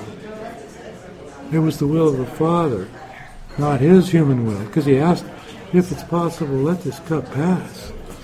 So the cup was being reduced to a human being. So he experienced all of the suffering, betrayal, alienation from God, and pain, existential aloneness that any human being can experience as part of the price that he paid as his sacrificial love. And then the inner resurrection, of course, and he came out in a resurrection body. And to follow him, we have to allegorically go through that same process. That's Yeah. the Christian spiritual journey. Yeah. So we have to allow our lower self to be crucified so that the inner resurrection of our true self can happen in our soul. And we become identified with Tiphereth in us. But we do it many times as we work up from Malkuth, through that tree, into Yesod, into Hod, into Netzach.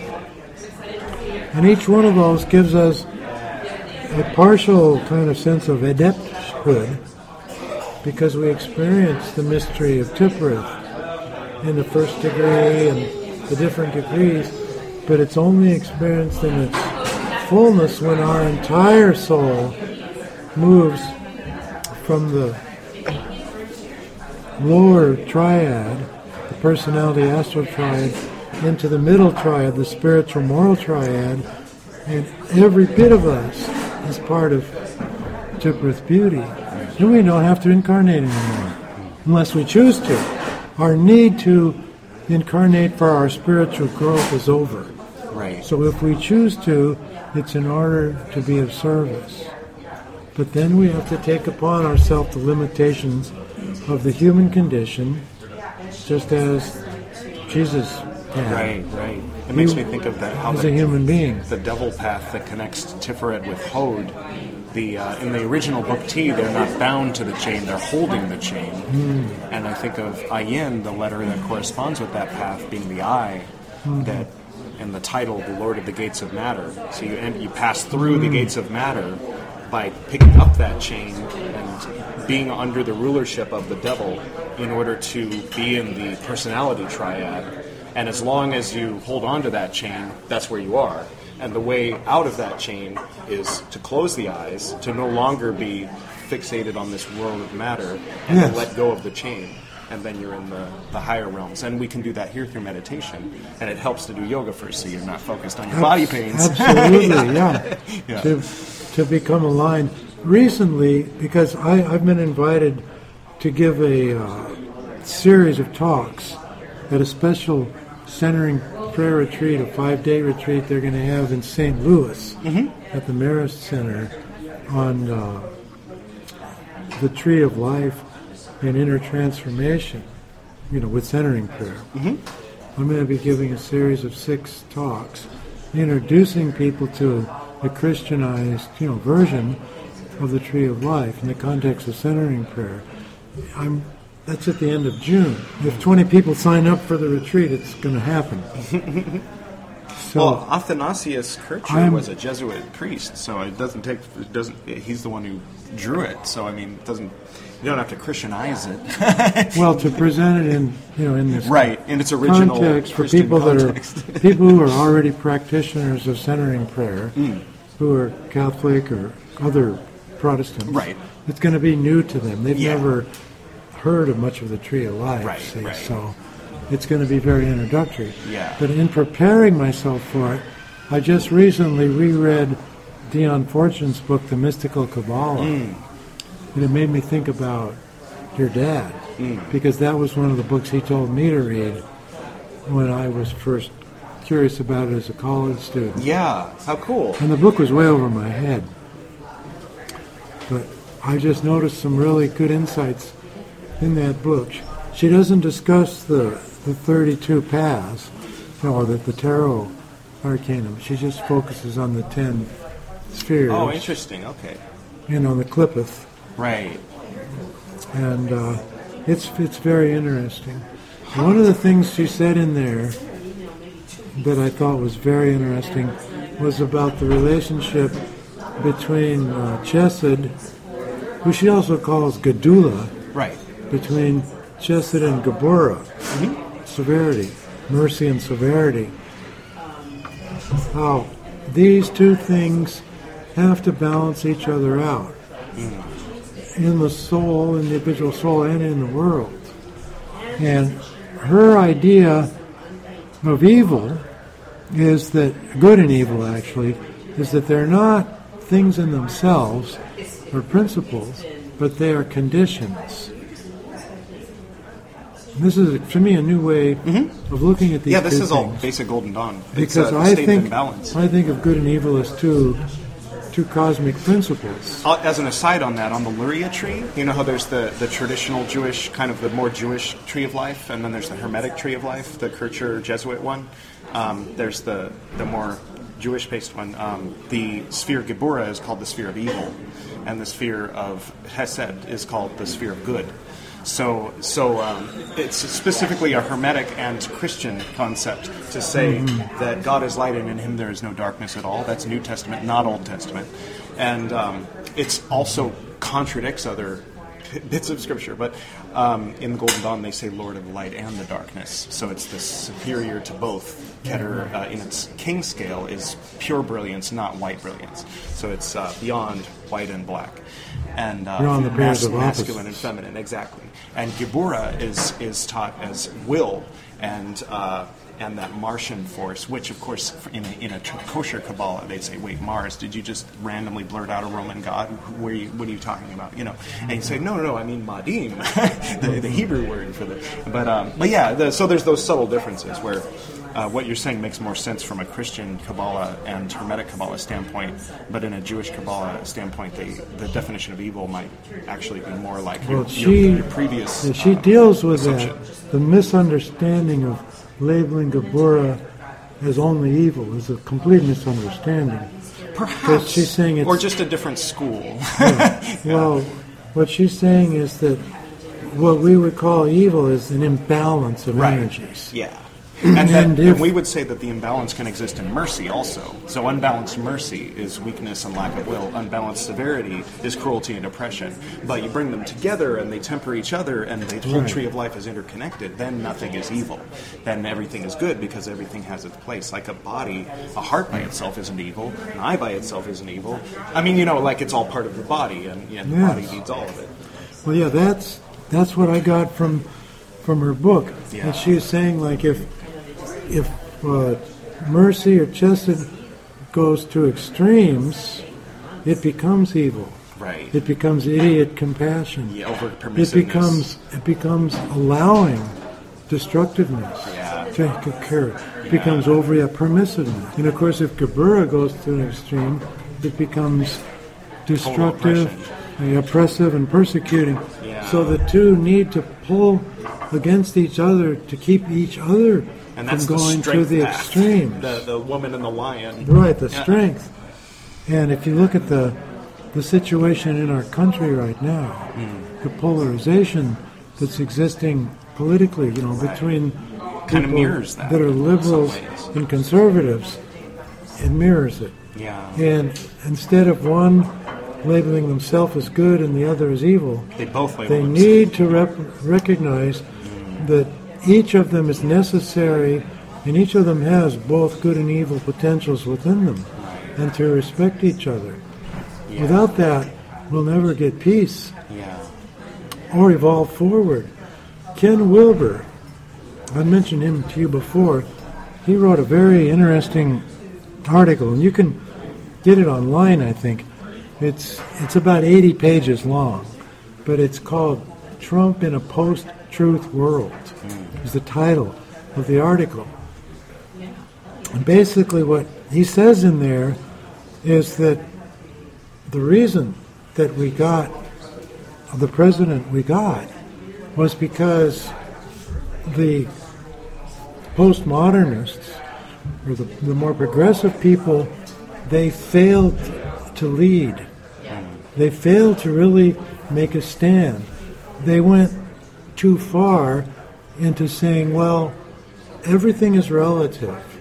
All truths are equal. Everybody has their truth, and they're all equal. Right. Because they're hung up on taking the idea of equality to an extreme, and they don't want to offend anybody. Yeah. So they say, no matter what anyone's position is, it's just as valid as anyone else's is. Right. So they refuse to take any kind of a stand. But everyone's a special snowflake. Yeah, that's about what it is. Yeah. So that's what clicked to me when I was reading Fortune's book, was that's the chesed thing going to too much of an extreme. Everything is made the same. because they eschew any type of a hierarchical ranking because they don't want to offend They perceive it as anybody. the old father knows best model. Nothing of is better. 1950s. Nothing is better than anything else. We're all equal. Right. And they love peace, which who isn't in except for favor of it? whichever red state they came from when they were 20. Yeah. So they label the other people, of course, as evil, and they're good because they're so idealistic. Right.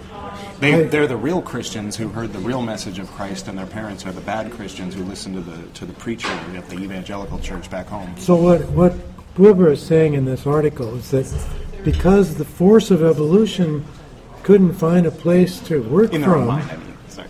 it couldn't find a place to move forward from because the postmodern people didn't take any kind of a stand. Yeah. They were too wishy-washy. Well, they wanted to play it safe and have someone who was in the system rather than the person who was actually being the voice for that movement. But anyway.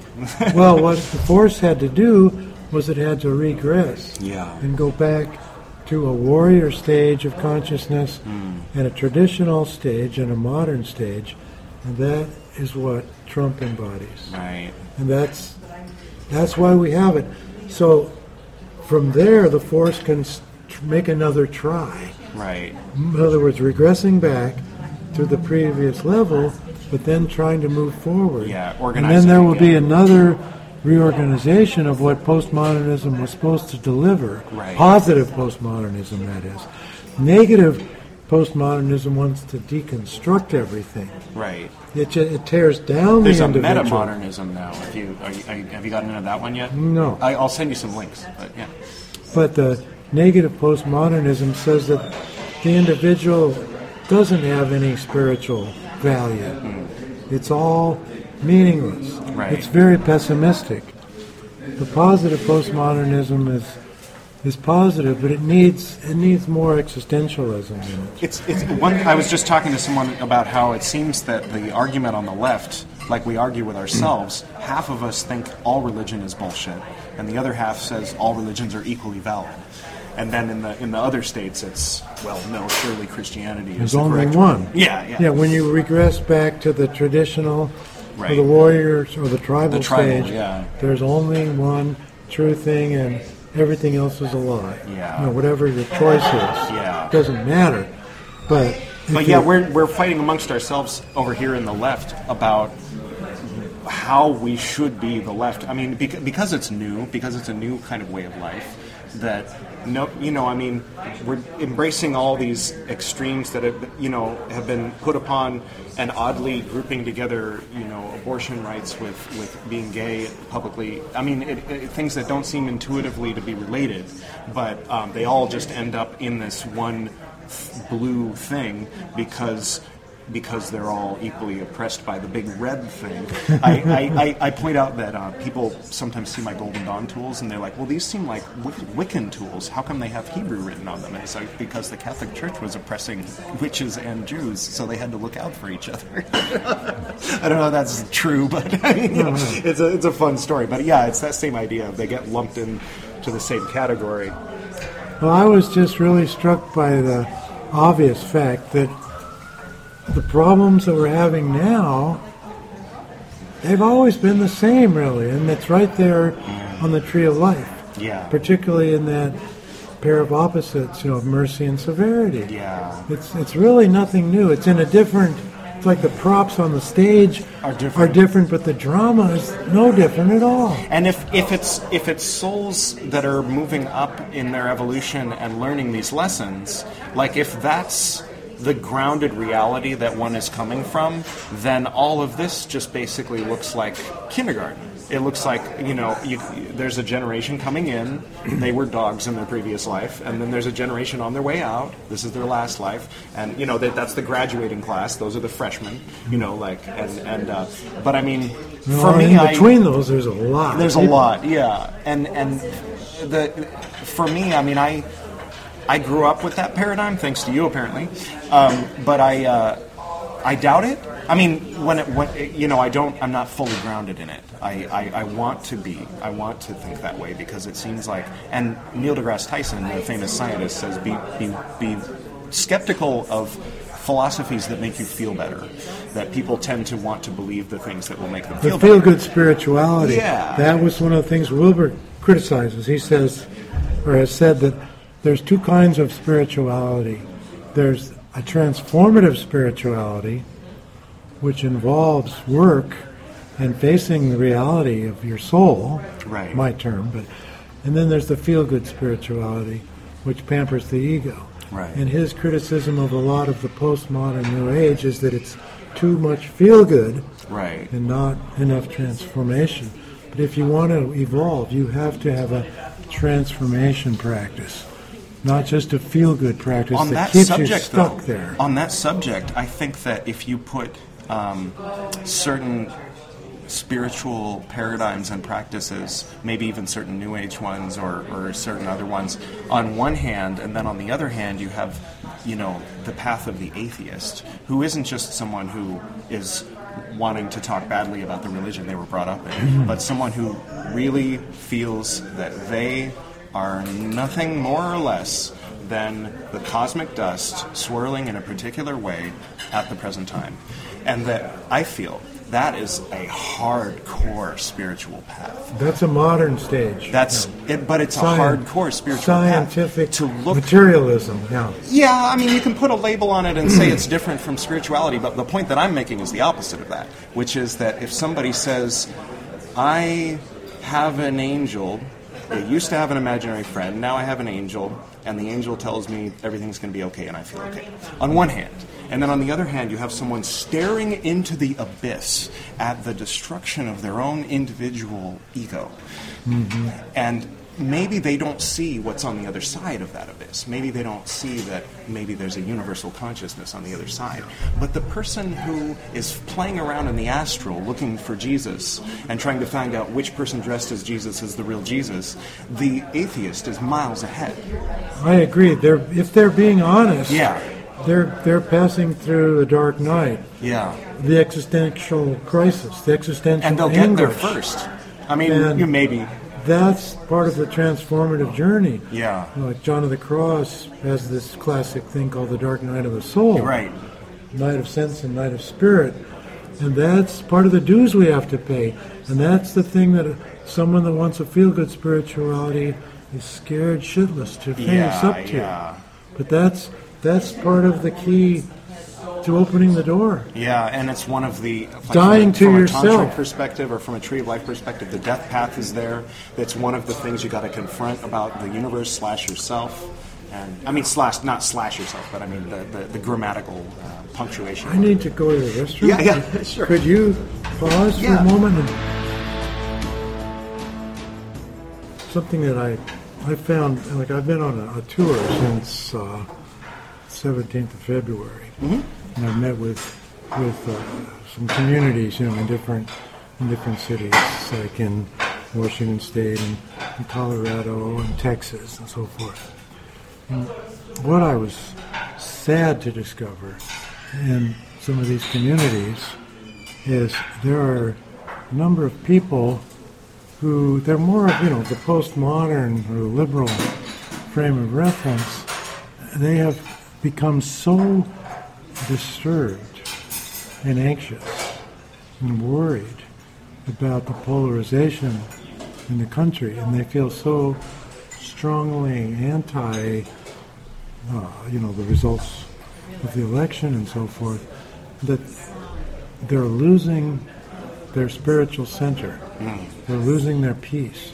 They're being infected by the negativity of the polarization, and it's spiritually, it's like handicapping them quite a bit. Yeah.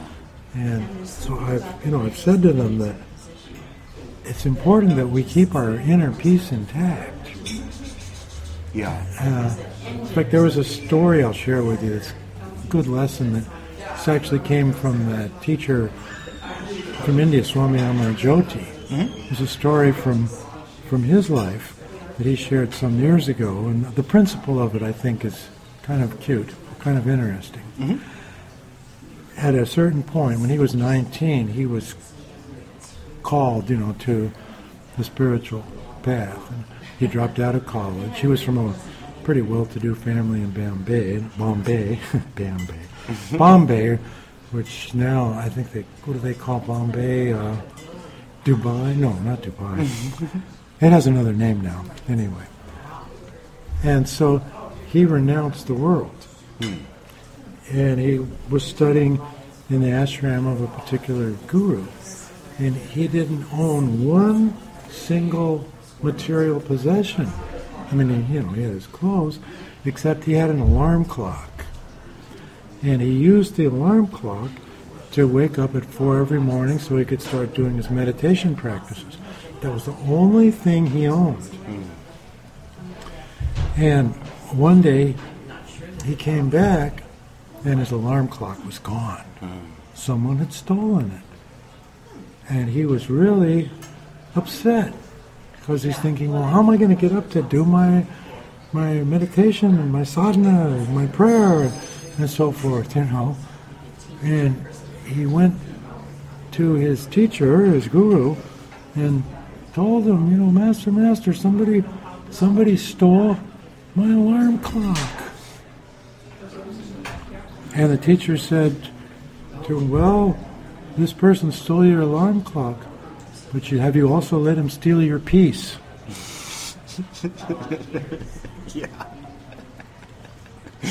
Yeah.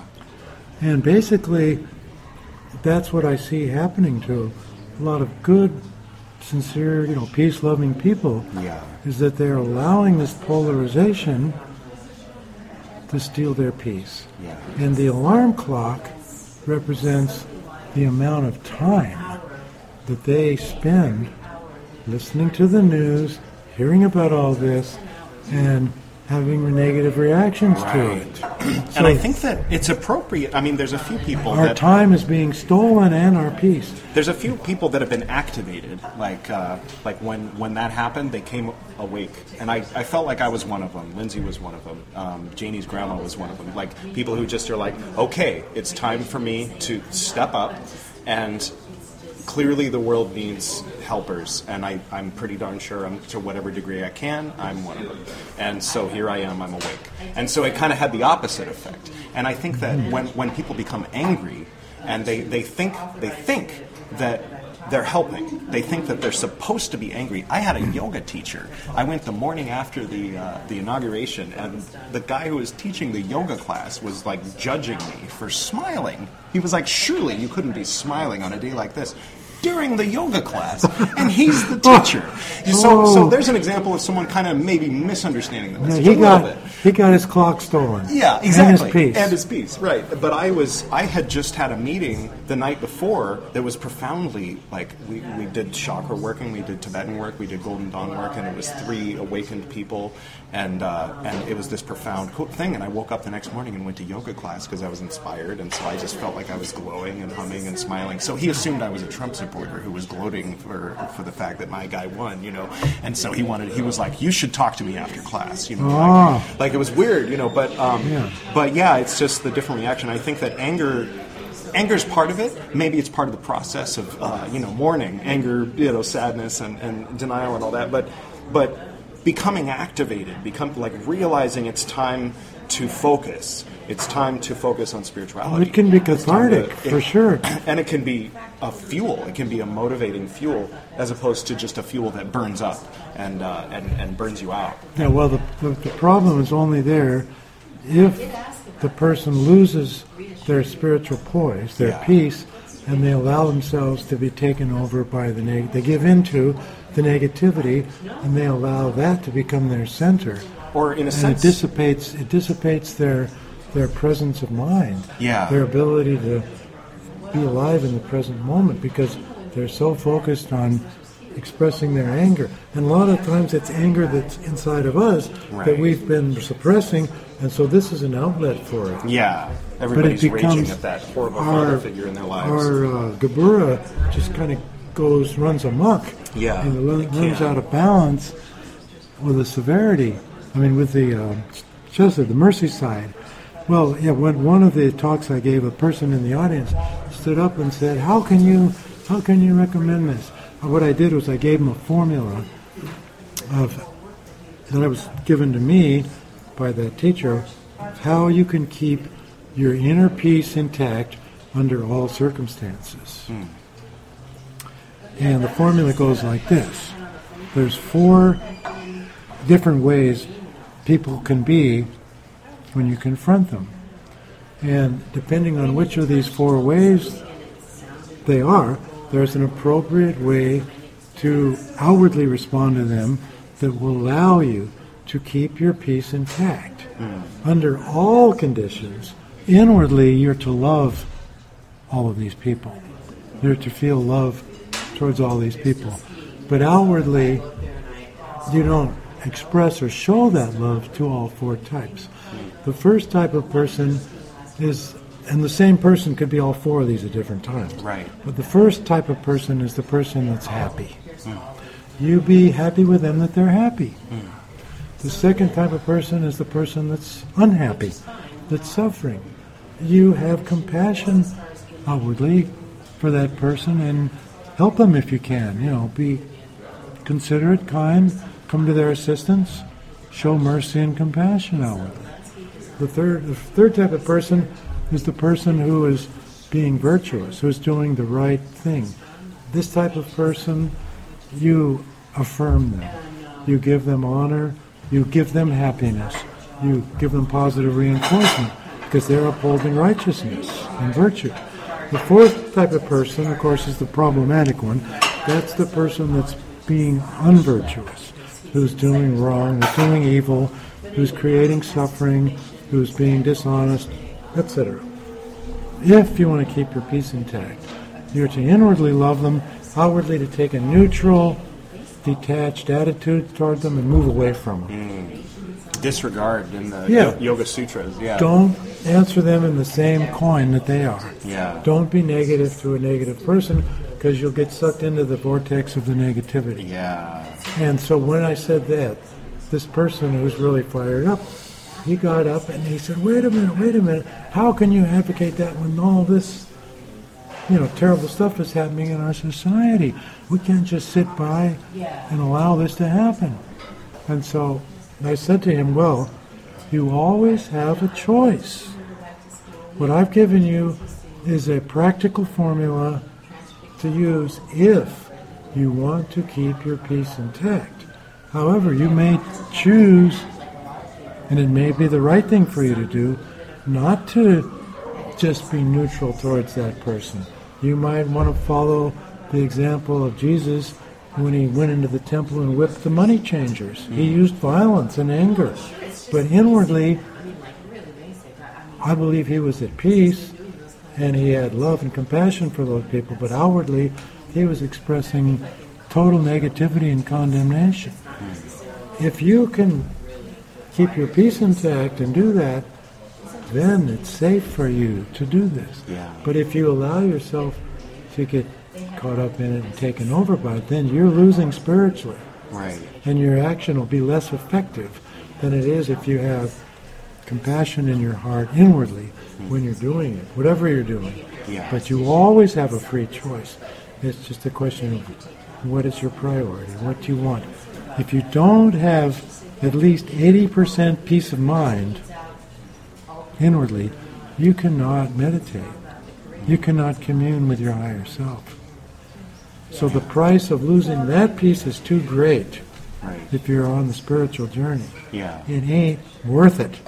Yeah. But if you're at a place where inwardly you don't lose your peace and your spiritual poise, that might be what you are supposed to do.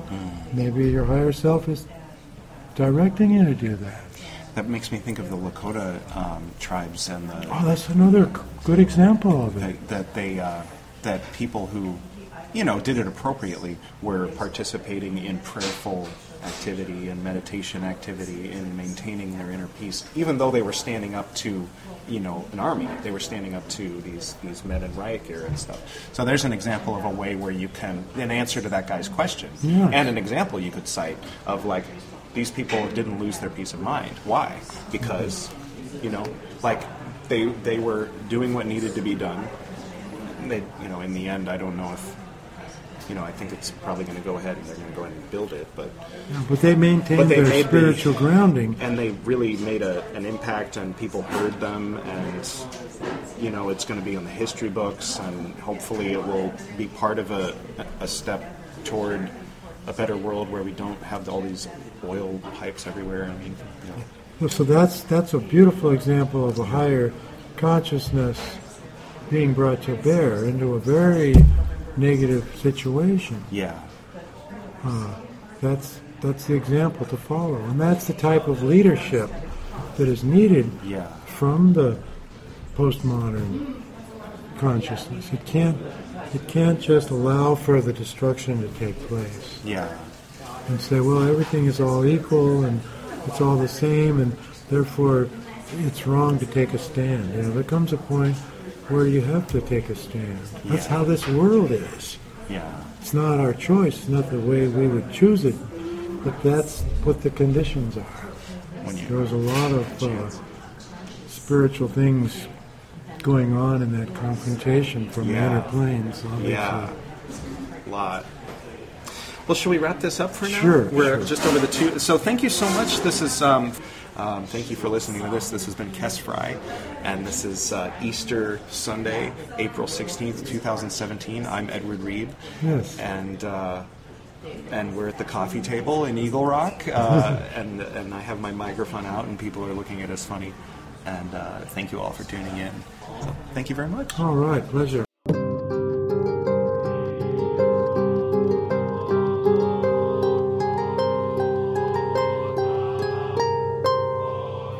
Thank you, Kes Fry, for being our guest on the Esoteric Nerd podcast tonight.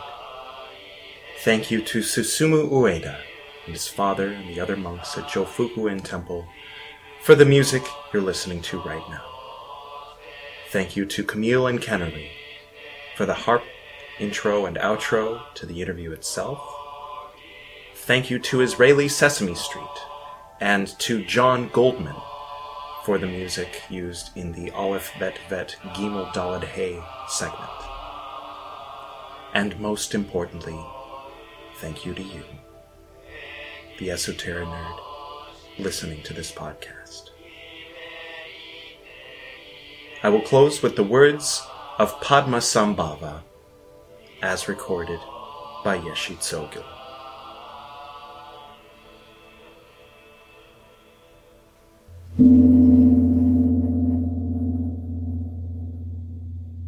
I am a yogi, beyond word, thought, and description, who journeys on the plane of the view free from extremes. When I journey on the plane of this view, I journey while regarding appearance and existence as Dharmakaya. I am a yogi of luminous appearance and emptiness, who journeys on the plane of the meditation of empty bliss. When I journey on the plane of this meditation, I journey beyond meditation and post-meditation. I am a yogi of self-liberated perception, who journeys on the plane of spontaneous conduct.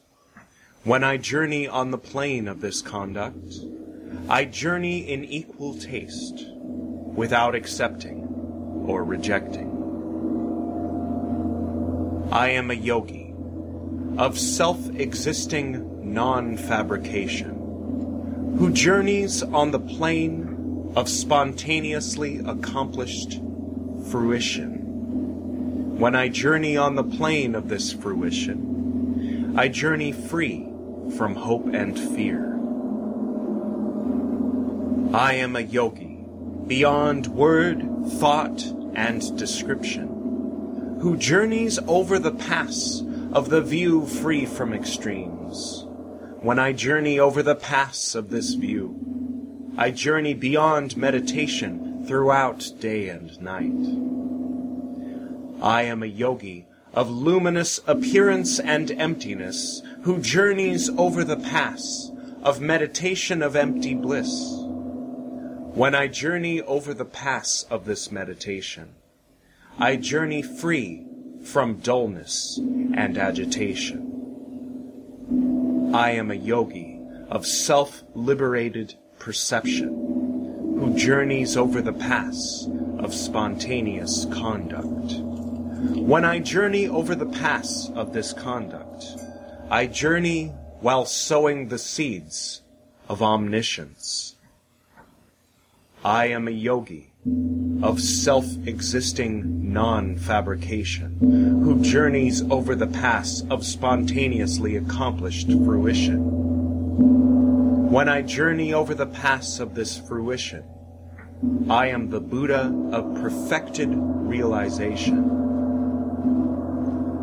I am a yogi beyond word, thought, and description, who journeys down the slope of the view free from extremes. When I journey down the slope of this view, I dwell in the state of non-arising dharmata. I am a yogi of luminous appearance and emptiness, who journeys down the slope of the meditation of empty bliss. When I journey down the slope of this meditation, I dwell in the state of undistracted non-meditation. I am a yogi of self-liberated perception, who journeys down the slope of spontaneous conduct. When I journey down the slope of this conduct, I act according to the words of the Sugatas. I am a yogi of self-existing non-fabrication, who journeys down the slope of spontaneously accomplished fruition. When I journey down the slope of this fruition, I am the Buddha whose stream of being is purified. I am a yogi beyond word, thought, and description, who journeys to the place of the view free from extremes. When I journey to the place of this view, samsara and nirvana are of the same nature.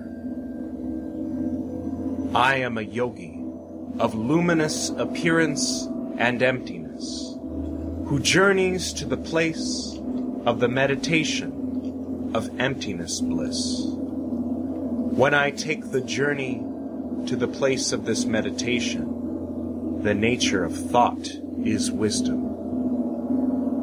I am a yogi of self-liberated perception, who journeys to the place of spontaneous conduct. When I journey to the place of this conduct, appearance and existence have the nature of a mandala.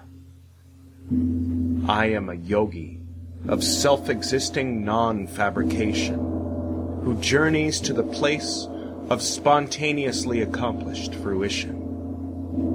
When I journey to the place of this fruition, everything is the nature of Buddhahood. Once you realize the intent of this song, samsara is nothing to be rejected, and nirvana is nothing to be accomplished. Special thanks to Dharma Sound. That was a track of them playing in the background during the recital.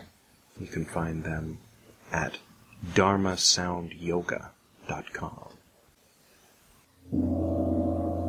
To the north and to the south, to the east and to the west, to the spirits of light among us and to the spirits below, we send out our reverent love and compassion.